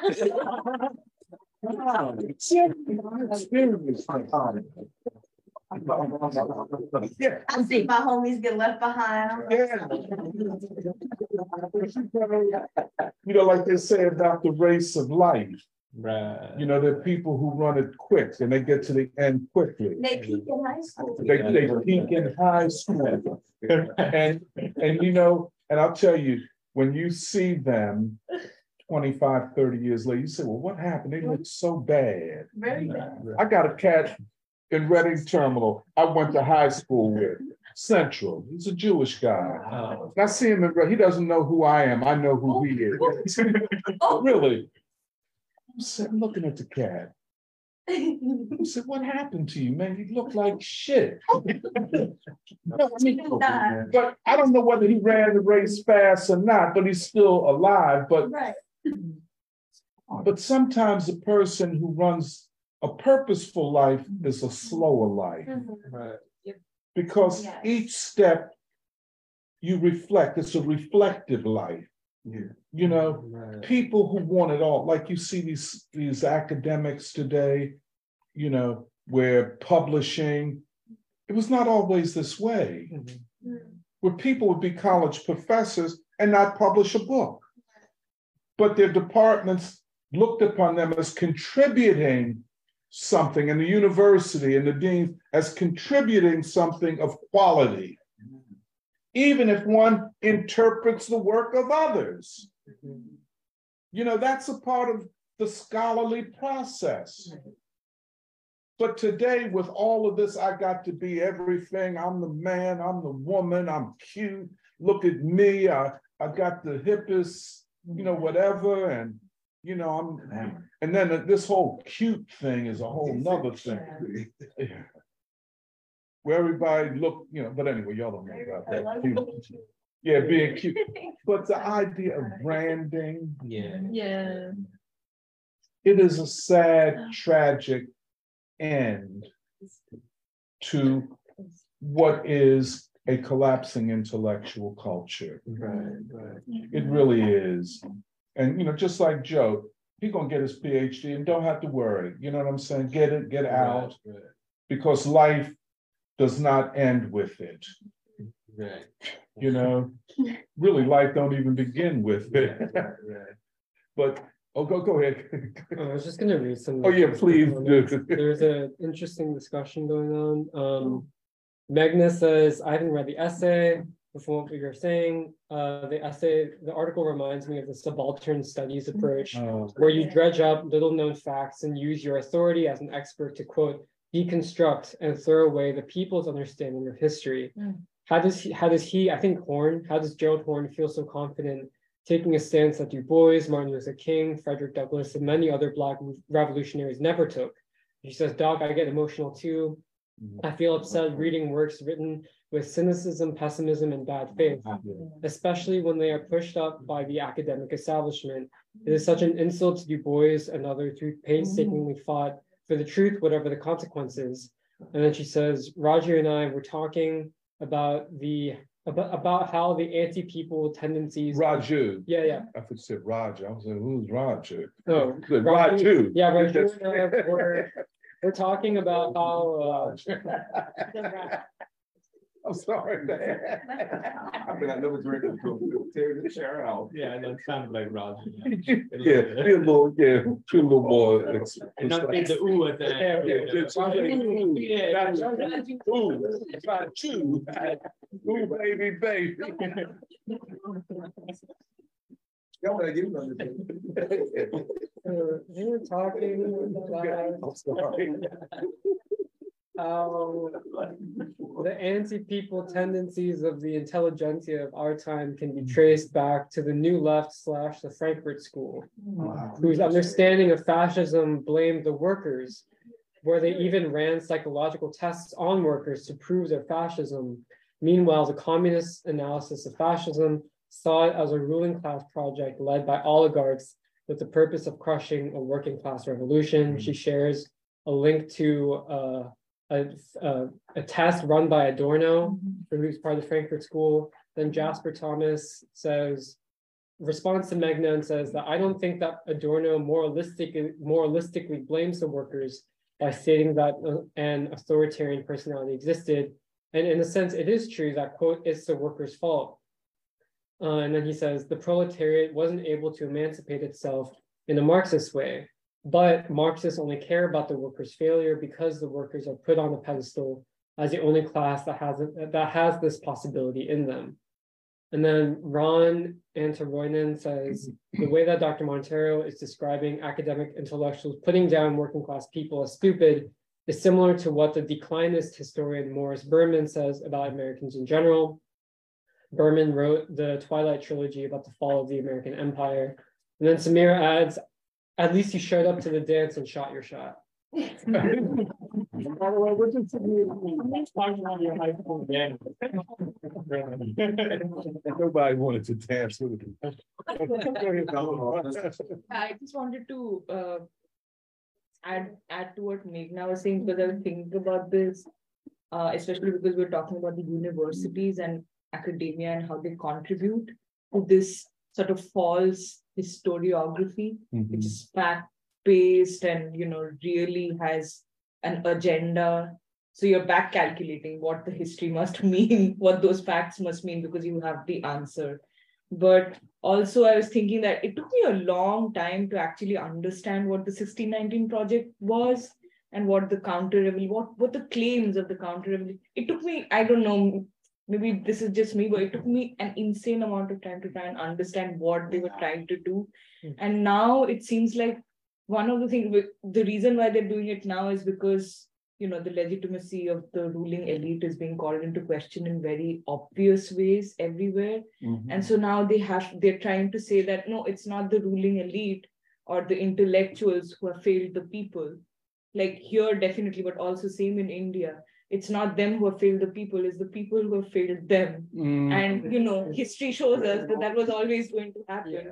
You know, it was always written down that they were always going to be fascist and they're going to be, you know, this and that. And that's why they failed. It's not the ruling class. It's not the intellectual. They're doing the right thing. Yeah, because I feel like if you look at it one way, almost this argument that fascism is baked into American society, it's almost like you are reframing the actual fascist argument. Like Hitler would make the argument that, you know, this is in the tradition of German civilization itself. This is our destiny as German people. Like we are like the whatever Herrenvolk, whatever. But it's like you're almost accepting that argument and just repurposing it for your own like ideological agenda and saying like, oh yeah, actually, yeah, fascism is baked into like this society. And you're agreeing with the argument that the fascists themselves would make. And yeah, I think actually, I don't know if anyone watched the Monk debates with Matt Taibbi and this other guy with Malcolm Gladwell and this other woman who writes for the New York Times. It was like this debate about whether, like, it was like two sides were arguing whether you can trust the mainstream media. And beforehand, like, there was like a majority who were in favor of trusting the mainstream media, but then after this debate, like the polls just shifted dramatically towards you can't trust the mainstream media. But it's like, it was very interesting to see like how like the debate unfolded, because Matt Taibbi and this other guy who I don't know who writes for Newsweek were basically pointing out all of the times, like stuff like Russiagate, where the media got things really wrong, but because of their ideological bias, where they basically just wanted the Democrats to win, they kept making these same mistakes. And this is why people don't trust the news. Like factually, people don't trust the news. But like the responses from people like Malcolm Gladwell was like basically saying like, if you criticize the mainstream media, you're racist, because it's like he's like Matt Taibbi is like nostalgic for an era when the news was dominated by straight white men, but now that the news is not dominated by straight white men, now he thinks there's problems with it. But it's like it's like intellectually they're so taken aback that people would not trust them, and that people basically see the New York Times as like the mouthpiece of the American regime. Like this is the language that people use to describe the government as a regime. And instead of actually trying to listen to that, it's like, oh, actually they just must be racist. Like that must be why people hated Hillary Clinton, because they're misogynistic, not because Hillary Clinton represents literally like the regime of American like empire and neoliberalism. And I don't know, it's really fascinating just like to see it happening like psychologically unfold. But I think people can see through it too as it's happening. Right. I'm sorry. Go ahead. I feel like people almost conflate, because I think it's also a question I have, but like people almost think of the sort of, I don't know how to best put it, but the sort of crudeness of Trump's movement or the Trump supporters. Like, not to say that, it's bad or good or anything, but like almost say that because of this, because of the fact that a lot of them feel like they have very rushed judgment or anything that makes them fascist, rather than it's something that's becoming and trying to like recognize something that people and workers have identified with Trump. And then it's I don't know. I'm trying to think of like, why is fascism so apparent now? Or not apparent, but like, why is it in the discourse where people talk about it all Absolutely. the time? I mean, it's talked about like fascism, who the enemy is. Yeah. And then I was at a Platypus coffee break yesterday, and we were talking about fascism, and Danny brought up a quote from George Carlin, how fascism will come to America with smiling faces and like, their sort of marketability. And it's not something about like, oh, this is Trump is the next fascist, but it's something that's much more like fascism will be something much more ingrained, something with much more mass appeal, much more sinister. Well,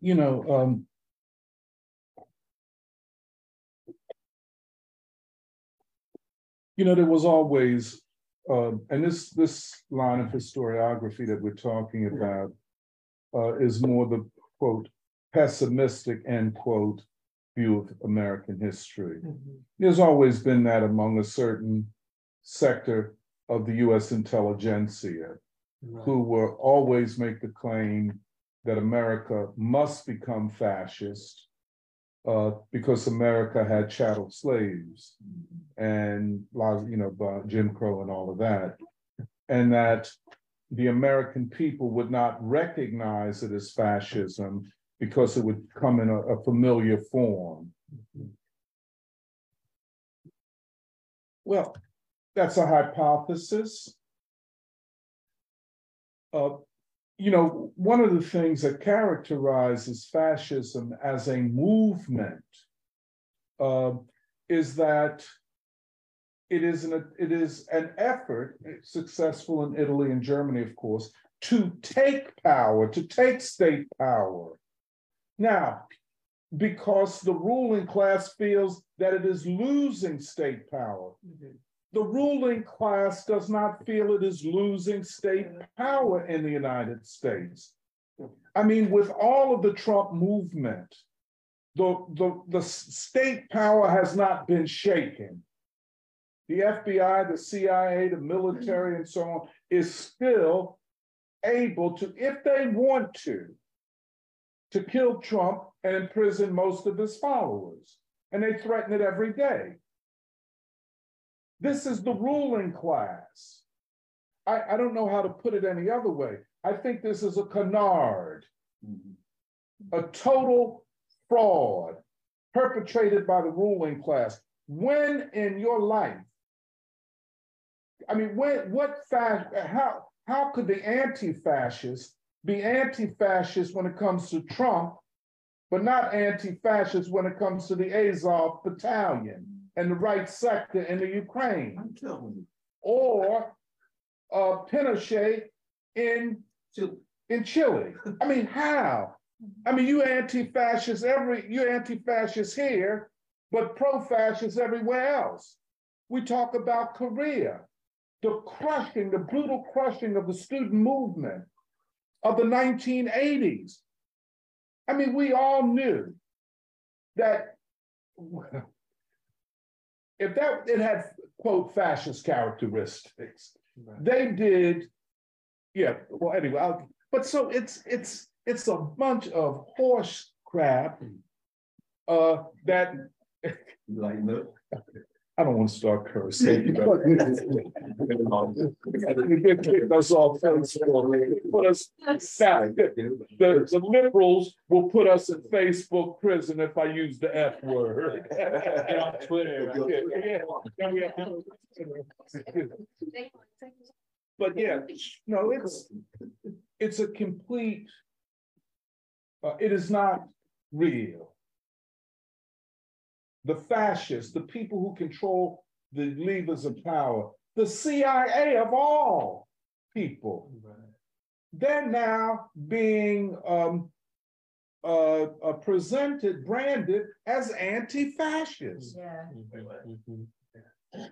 Yeah. And pro-diversity. The deep state is anti-fascist. Yeah, good point. The imperialist state.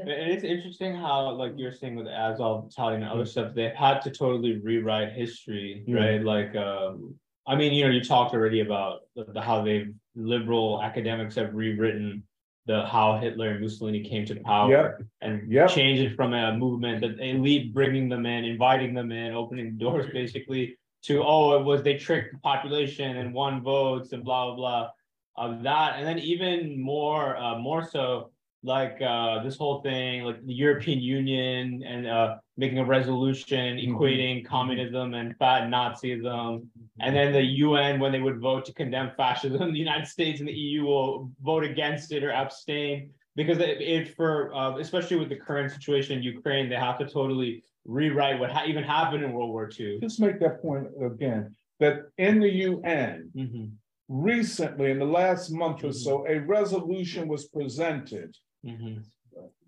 the Security Council condemning fascism, and the US vetoed it. Yeah. I mean, that's why in a number of speeches, I mean, Putin talked about the need to remember 75 years ago, what happened and what in Russia they call the Great Patriotic War, what we call World War II, and who were the targets of that. And so yeah, I mean, it shows how again, speaking of presentism or teleology, how they've taken the history of World War II, Hitler. I mean, you can even tie this thing, the whole thing with the Kanye, the way the ruling elite has taken the whole thing of Hitler, shaped it for their own end, and then can actually support Nazi and neo-Nazi groups in Ukraine and other places for their own ends. It's all based on this thing of shaping the historical narrative.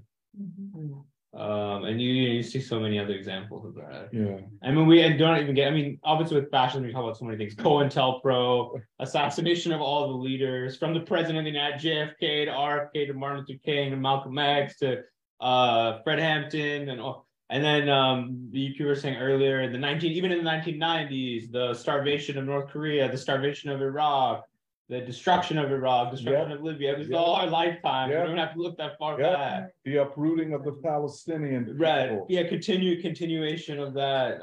So anyway, I think all of that does establish the American corporate and political governmental support for apartheid South Africa for 40 years. Right. You know, I mean, just on and on and on. What are we talking about? What are we talking about? You know, and so I think it is an urgent duty of anybody with an ounce of moral sensibility to stand up. The attack upon Du Bois, that has to be stood up to. Go ahead, Emily. Yeah, I also like hearing Jahan talk about Kanye again in this context in fascism, like I saw this morning or maybe it was yesterday that now like a bunch of organizations like the Southern Poverty Law Center, Anti-Defamation League, now they're encouraging all tech companies to take Kanye West off of their platforms. And like the thing I realized was that there's like a two-pronged strategy with Kanye, which is one, like the ruling class, the elites, like the deep state, they want to encourage a portion of the population to just assume Kanye is crazy. And then the other part of the strategy is to basically take him down, like silence him, because they're realizing that even though Kanye West, it's not like he's even writing like a full-blown platform for America. The fact that Kanye West is speaking, the ruling class knows something which I think more people need to realize, which is that the American people are so unhappy, white, black, whatever race, whatever. They're so unhappy that if they just hearing Kanye West speak, it opens up the possibilities of people to think. Like, you know, his voice, his presence is enough to make people start thinking. Like it opens up certain possibilities in people's brains. Because like I just came from my union's like executive board retreat. And it was amazing how much I felt more comfortable with the members than any of the staff. And it's the members who like were telling me about where they came from, where they were like, oh, I have an accent because I'm from Schuylkill County. Like it's known as a Schuylk accent. And there's this woman who like, you know, she's spray tan, she's a white woman, but she's just very expressive, like just a very expressive white woman, which I feel like I'm not really used to. And wow. Yeah, she was like talking about how she used to work. She was like, when I was 18, like in my area, it was factories, like envelope factories, all of that. And then she even said, she made this comment, she's like, but then Mexico took all the jobs. Like, you know, there's a certain, like, she knows there's a certain historic, like history there. And then she said I had to like go into another field of work. But I say this to also like to say that she talked about how like being in the reason why she liked being in the union was because it was the only space she felt like where she could actually learn new ideas from other people across the state. And she was specifically like, she didn't outright say Black, which I know she meant it. She's basically saying like, it was a way for me to actually meet Black people. Yeah. She's literally saying like, this is a way for me to like, I was learning like things that I had never been taught before. And maybe some people would hear the way she was saying it and be like, yes, you like these isolated white people are so narrow-minded because they grow up, but that's the thing, they're not. Like there's certain conditions that keep their minds a certain way. But the thing is that the ruling class knows you have to silence people like Kanye West. It's not even like he has a comprehensive platform, but the fact that he's speaking in of itself is dangerous. Because there's a lot of people in this country, exactly like the members I know, who like, as long as they can hear someone speak, like start saying certain things, it opens their minds. Like they will listen. Like they're not narrow-minded. Like they will listen, and that's why like Kanye, Kyrie, they have to be taken down. It's still pink like this. But you know something? It's very important because Kanye was speaking a lot, but his speech was not protest. You know what I'm saying? Yeah. He was speaking, but the script was supporting the regime, the system.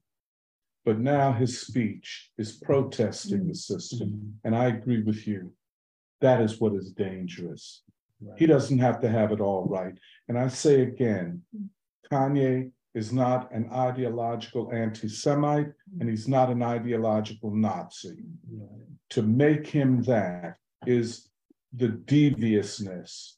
The Southern Poverty Law Center is not a civil rights organization, and it's not about poverty. You know what I'm saying? But it is so. It's based in the South. It's only accurate. There's a lot of lawyers there. It is a part, pretty much, of the Jewish elite managing the discourse on poverty and civil rights. Right. Kanye, and I know Mark Lamont Hill tweeted that Kanye is an anti-Semite. We are going to have to redefine this. Every question about history that involves Jewish people is not anti-Semitic. You know what I'm saying? Certainly, the voices, and this is what the ADL and the Southern Poverty Law Center and all that want to do.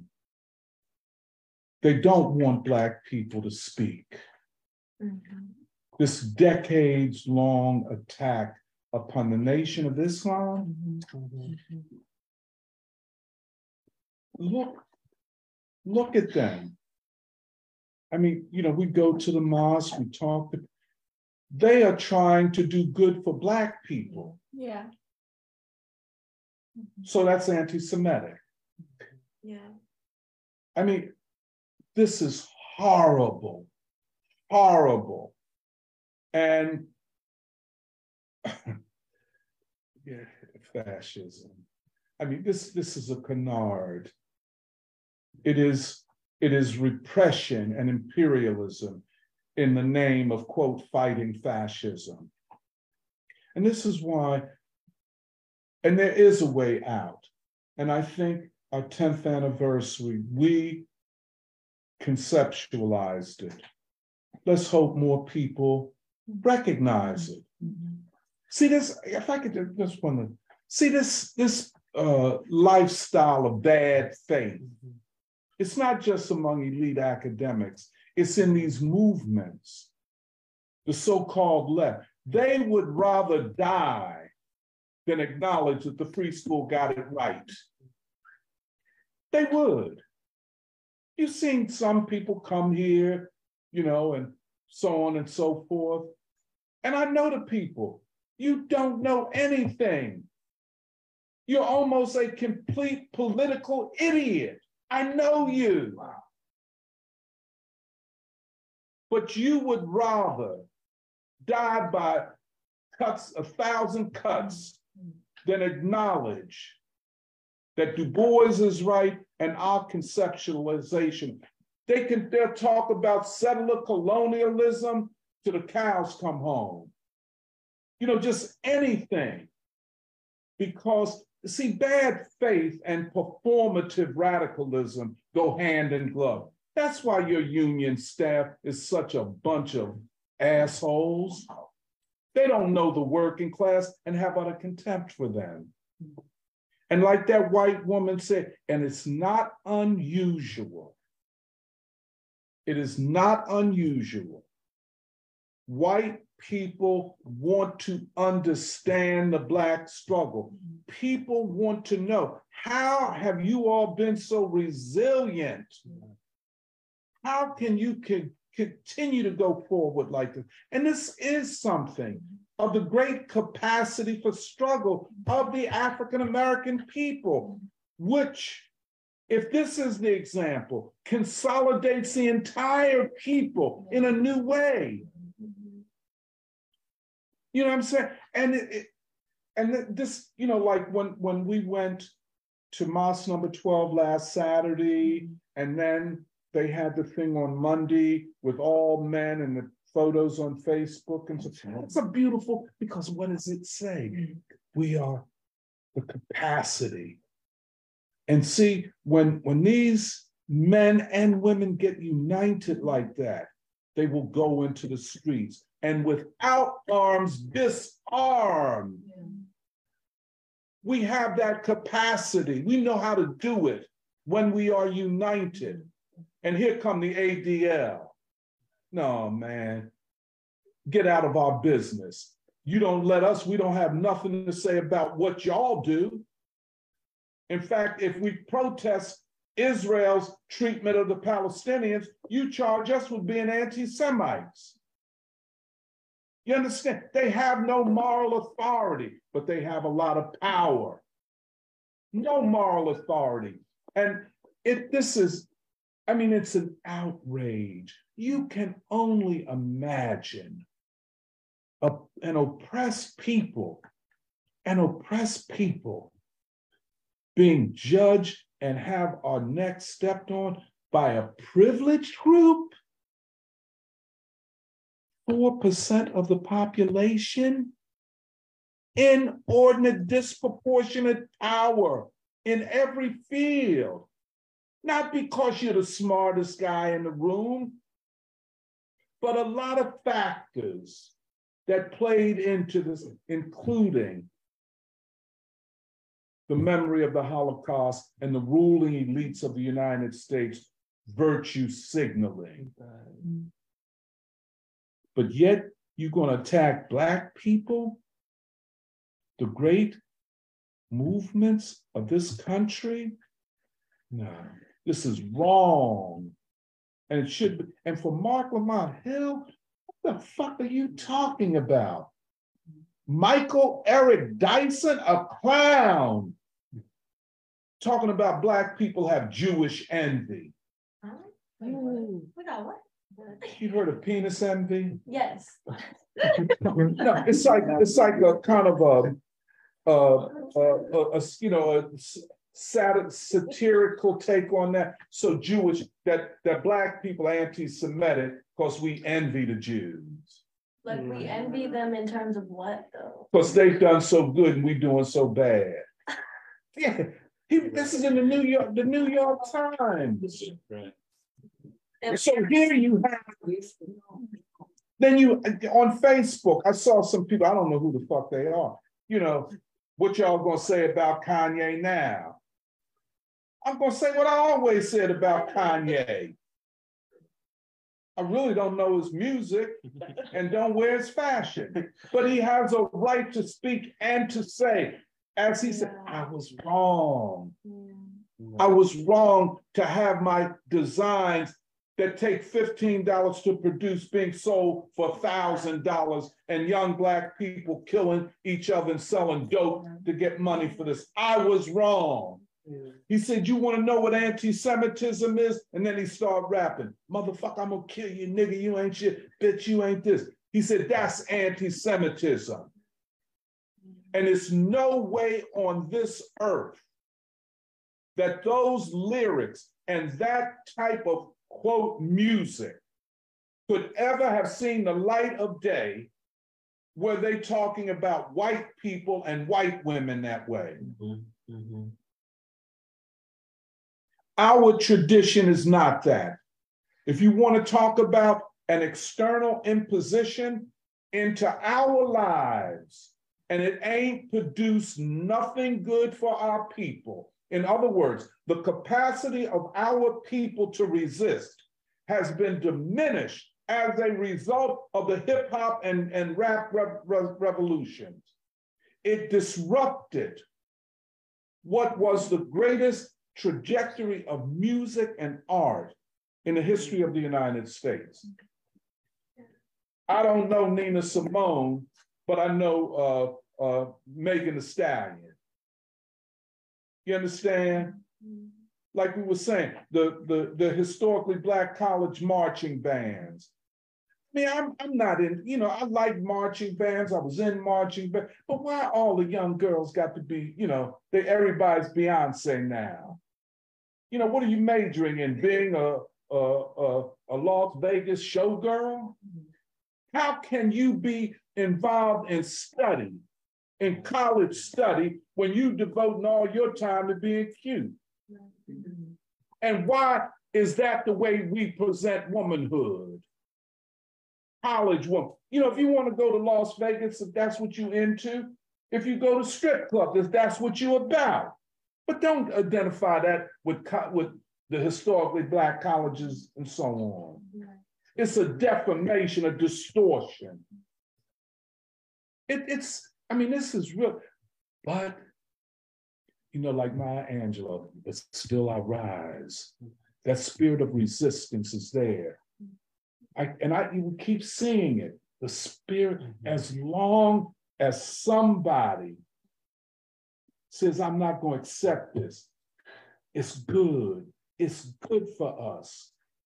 You know, and especially these young men coming from privilege, Black privilege, meaning you a rapper or a basketball player. You ain't gonna be a scientist because that's cut off by first grade. You ain't gonna do fit. That's cut out. So you only got two options. Go to the NFL, the NBA, or maybe you make it as a rapper, and then you got to call your own people out of their names. Okay? But then to flip the script, I ain't gonna be your house Negro no more. You stole my money. He said I'm a billionaire. And with the quickness, I lost half of that in one day. How could I be a billionaire and you could take it from me like that? And then continue to protest. And so it's on us to interpret what is going on here. You know, see what they want to say, and they've always said, they said it going back, that I'm not exaggerating. They said, I'm talking about ADL, they ain't never been, and that's the worst white supremacy. Don't smile in my fucking face. You ain't no friend of mine. They claim, this is back in the 80s, the most anti-Semitic group in American society are Black people. The most homophobic group in American society are Black people. The most, what else? The most misogynist group in American. Everything that was bad and backward, and now they're putting on us, we following Hitlerites. We the most Nazi group. I mean, what the fuck? And these are our liberal friends. Right. I'm not making this up. So, you know, like Baldwin talked about a mirror. And it's, you know, Black people's experience makes them very sensitive to how we are viewed. You know, because it makes it that we always want to be viewed more positively by our, quote, fellow Americans. And often we go out of our way to fight for unity, to fight for self-respect in American society. We really do. No other group has had to walk this torturous path. So dehumanized, so disrespected, so stereotyped. I mean, I can't tell you. It was regular fare to present Black people with the most grotesque physical features. That's why Black people don't like their hair, don't like their lips, don't like their noses, don't like yourself. Because the world around you tells you that what you look like is the reason why you're where you are. Go to any prison, go down to the courtroom. The majority of Black people on trial are darker skinned. The darker skinned child experiences things that the lighter skinned child does not. But that's the nature of the racial hierarchy. And then to constantly say, there's nothing good we can do. And then this is why I have not accepted the hip hop movement as a contribution to Black liberation by any means. It was a disruption of Black liberation fomented by corporate money, by finance capital, and the Hollywood entertainment industry. It did not come from within us. If it had, it would have been shut down. That could not have existed. This is where Minister Nuri Muhammad didn't go far enough. They don't go far enough because they're trying to, you know, play. No. You got to call it what it is. An ideological assault upon the souls of Black people. No people in history, maybe I don't know all of it, have called their own mothers and sisters and women bitches. How do you get to that? Where the fuck did that come from? You understand what I'm saying? Okay, You know, on the street, you got street culture, you got people that carry on all kind of shit. But when you get to music, that's us. There ain't no music. All our music, you hear it. You take that down. You take that from us. It had to be external. And until we come to terms with it, like I know a lot of people in the Nation of Islam say, well, Snoop Dogg is down with the Minister Farrakhan. So Jay-Z communicates with Minister Farrakhan. So they're communicating with Minister Farrakhan, but they have to atone for what they have done to our people.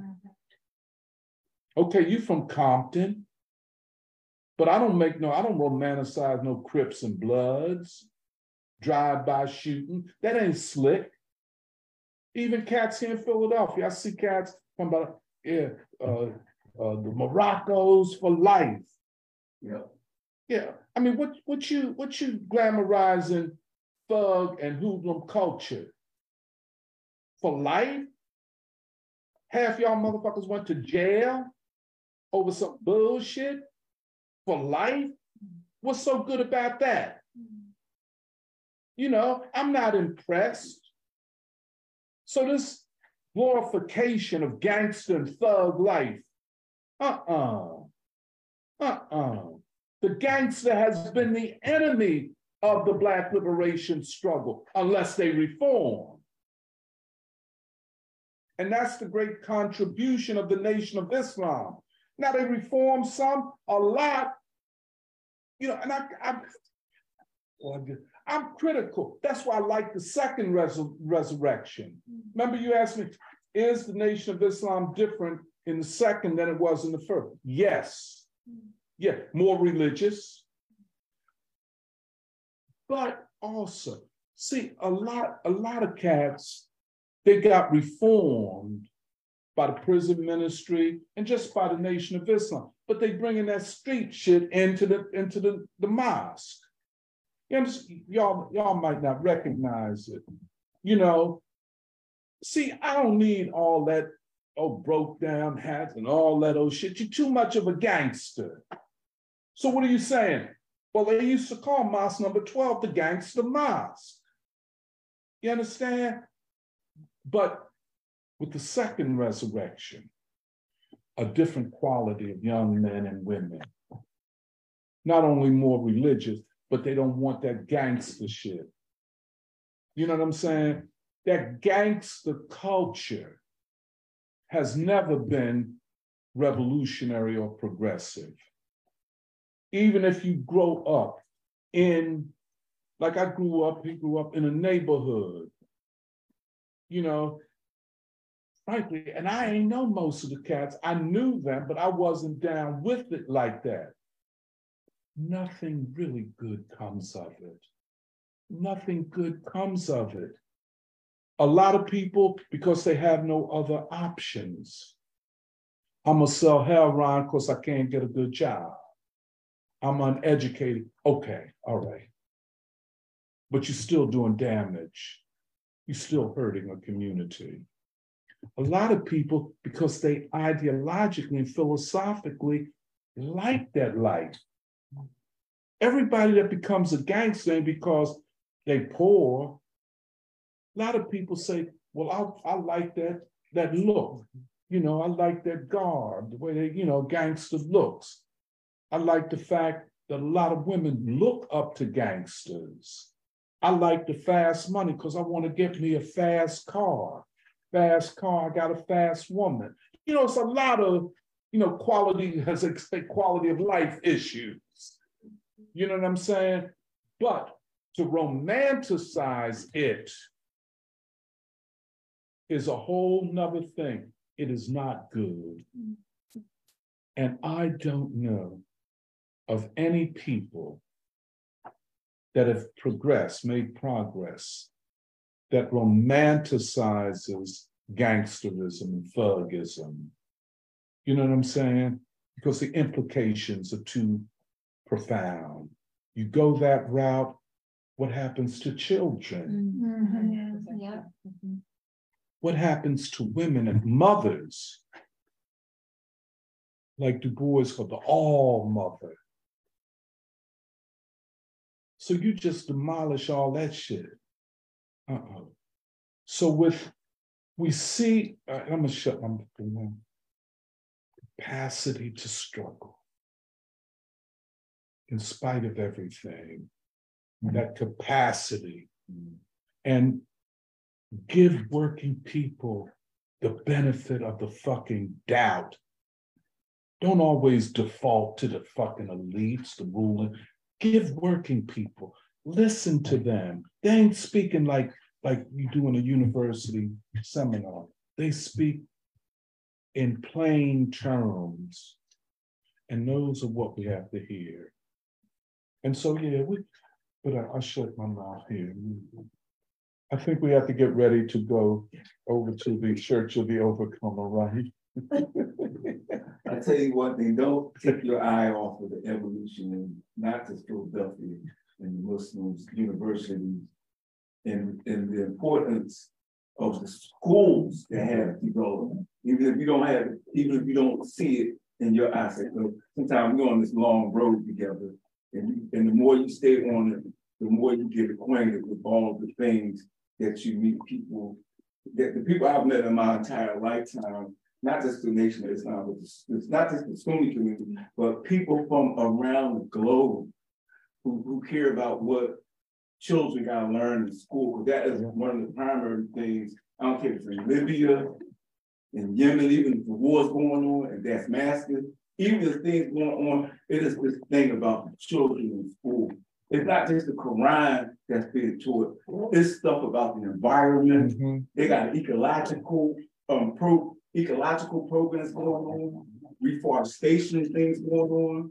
It's a lot of things that people don't even know that's going on from Islamic, I call world like a university school. It's like China, part of a university of schools. It's Buddhism, Hinduism, all of the ideologies that we can be talking about. It's people that's working culturally, unifying how they think about communicating with each other. They're not divided by religious spells like, I'm not gonna talk to you Christian. It's people doing this right now, even though it might not be in our perceptual view, but it is happening.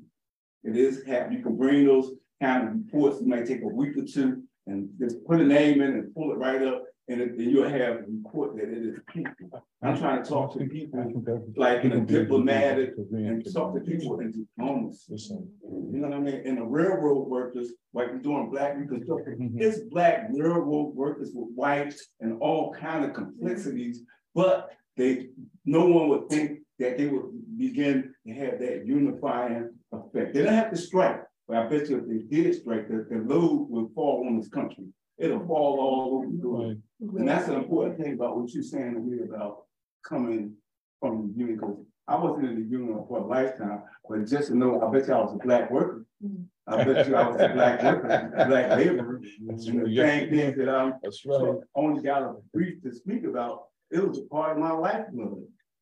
So my mind is consciously aware of the railroad workers and the Reconstruction. And if you say the Black workers, well, you better start thinking about the white workers and Reconstruction with the Black ones. They're on that railroad line.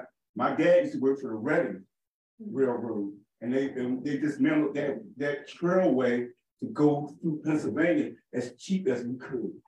You know, I mean, cutting that lifeline railroad system only got Reading Terminal. I'm talking about the whole railroad where people travel for minimum amount of money.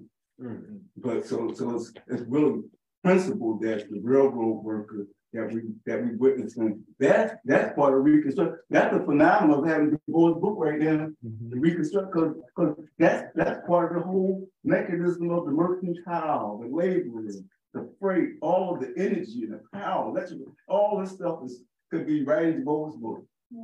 But it's playing itself out as we go by day daily life. It's like part of our daily life, and not take the long road like you're going down. Don't take that down. Don't take that downward spirit like things are going down. It's going down like somebody can, yeah, it's going down. but not going down the way they suggested. It's going down. You know what I'm saying? Take it like the dog rap, y'all have y'all way of reaching each other, communicate. I call what I'm speaking about right now a unification of communication. Not the unification of me telling y'all what to do. If our unification of communication means we can communicate, I don't care how far the people live from us or how close. It's still something you gotta keep operating in. You cut it off, then you cut off. If you want a petition, they got a petition in every country in the world. We tearing down petitions. Not between Korea and South Korea, right here in Philadelphia. Neighborhoods, petitions. And until we could get the thing, take the petitions down, we could all be in some communicating way. The doctor, you take the right, you went to the language barrier and got me. You firebrand up inside of you. But I can feel that. You know what I'm saying? But that's how we use, sometimes the language we use can be very, very fiery, but not harmful, just mean what I'm saying. That's so all. Don't pay me and we have a right to speak. You know what I'm saying? And we don't have to be shut up and scared and intimidated. But hey, y'all, let's get ready. We got to go over to Jersey now. Oh,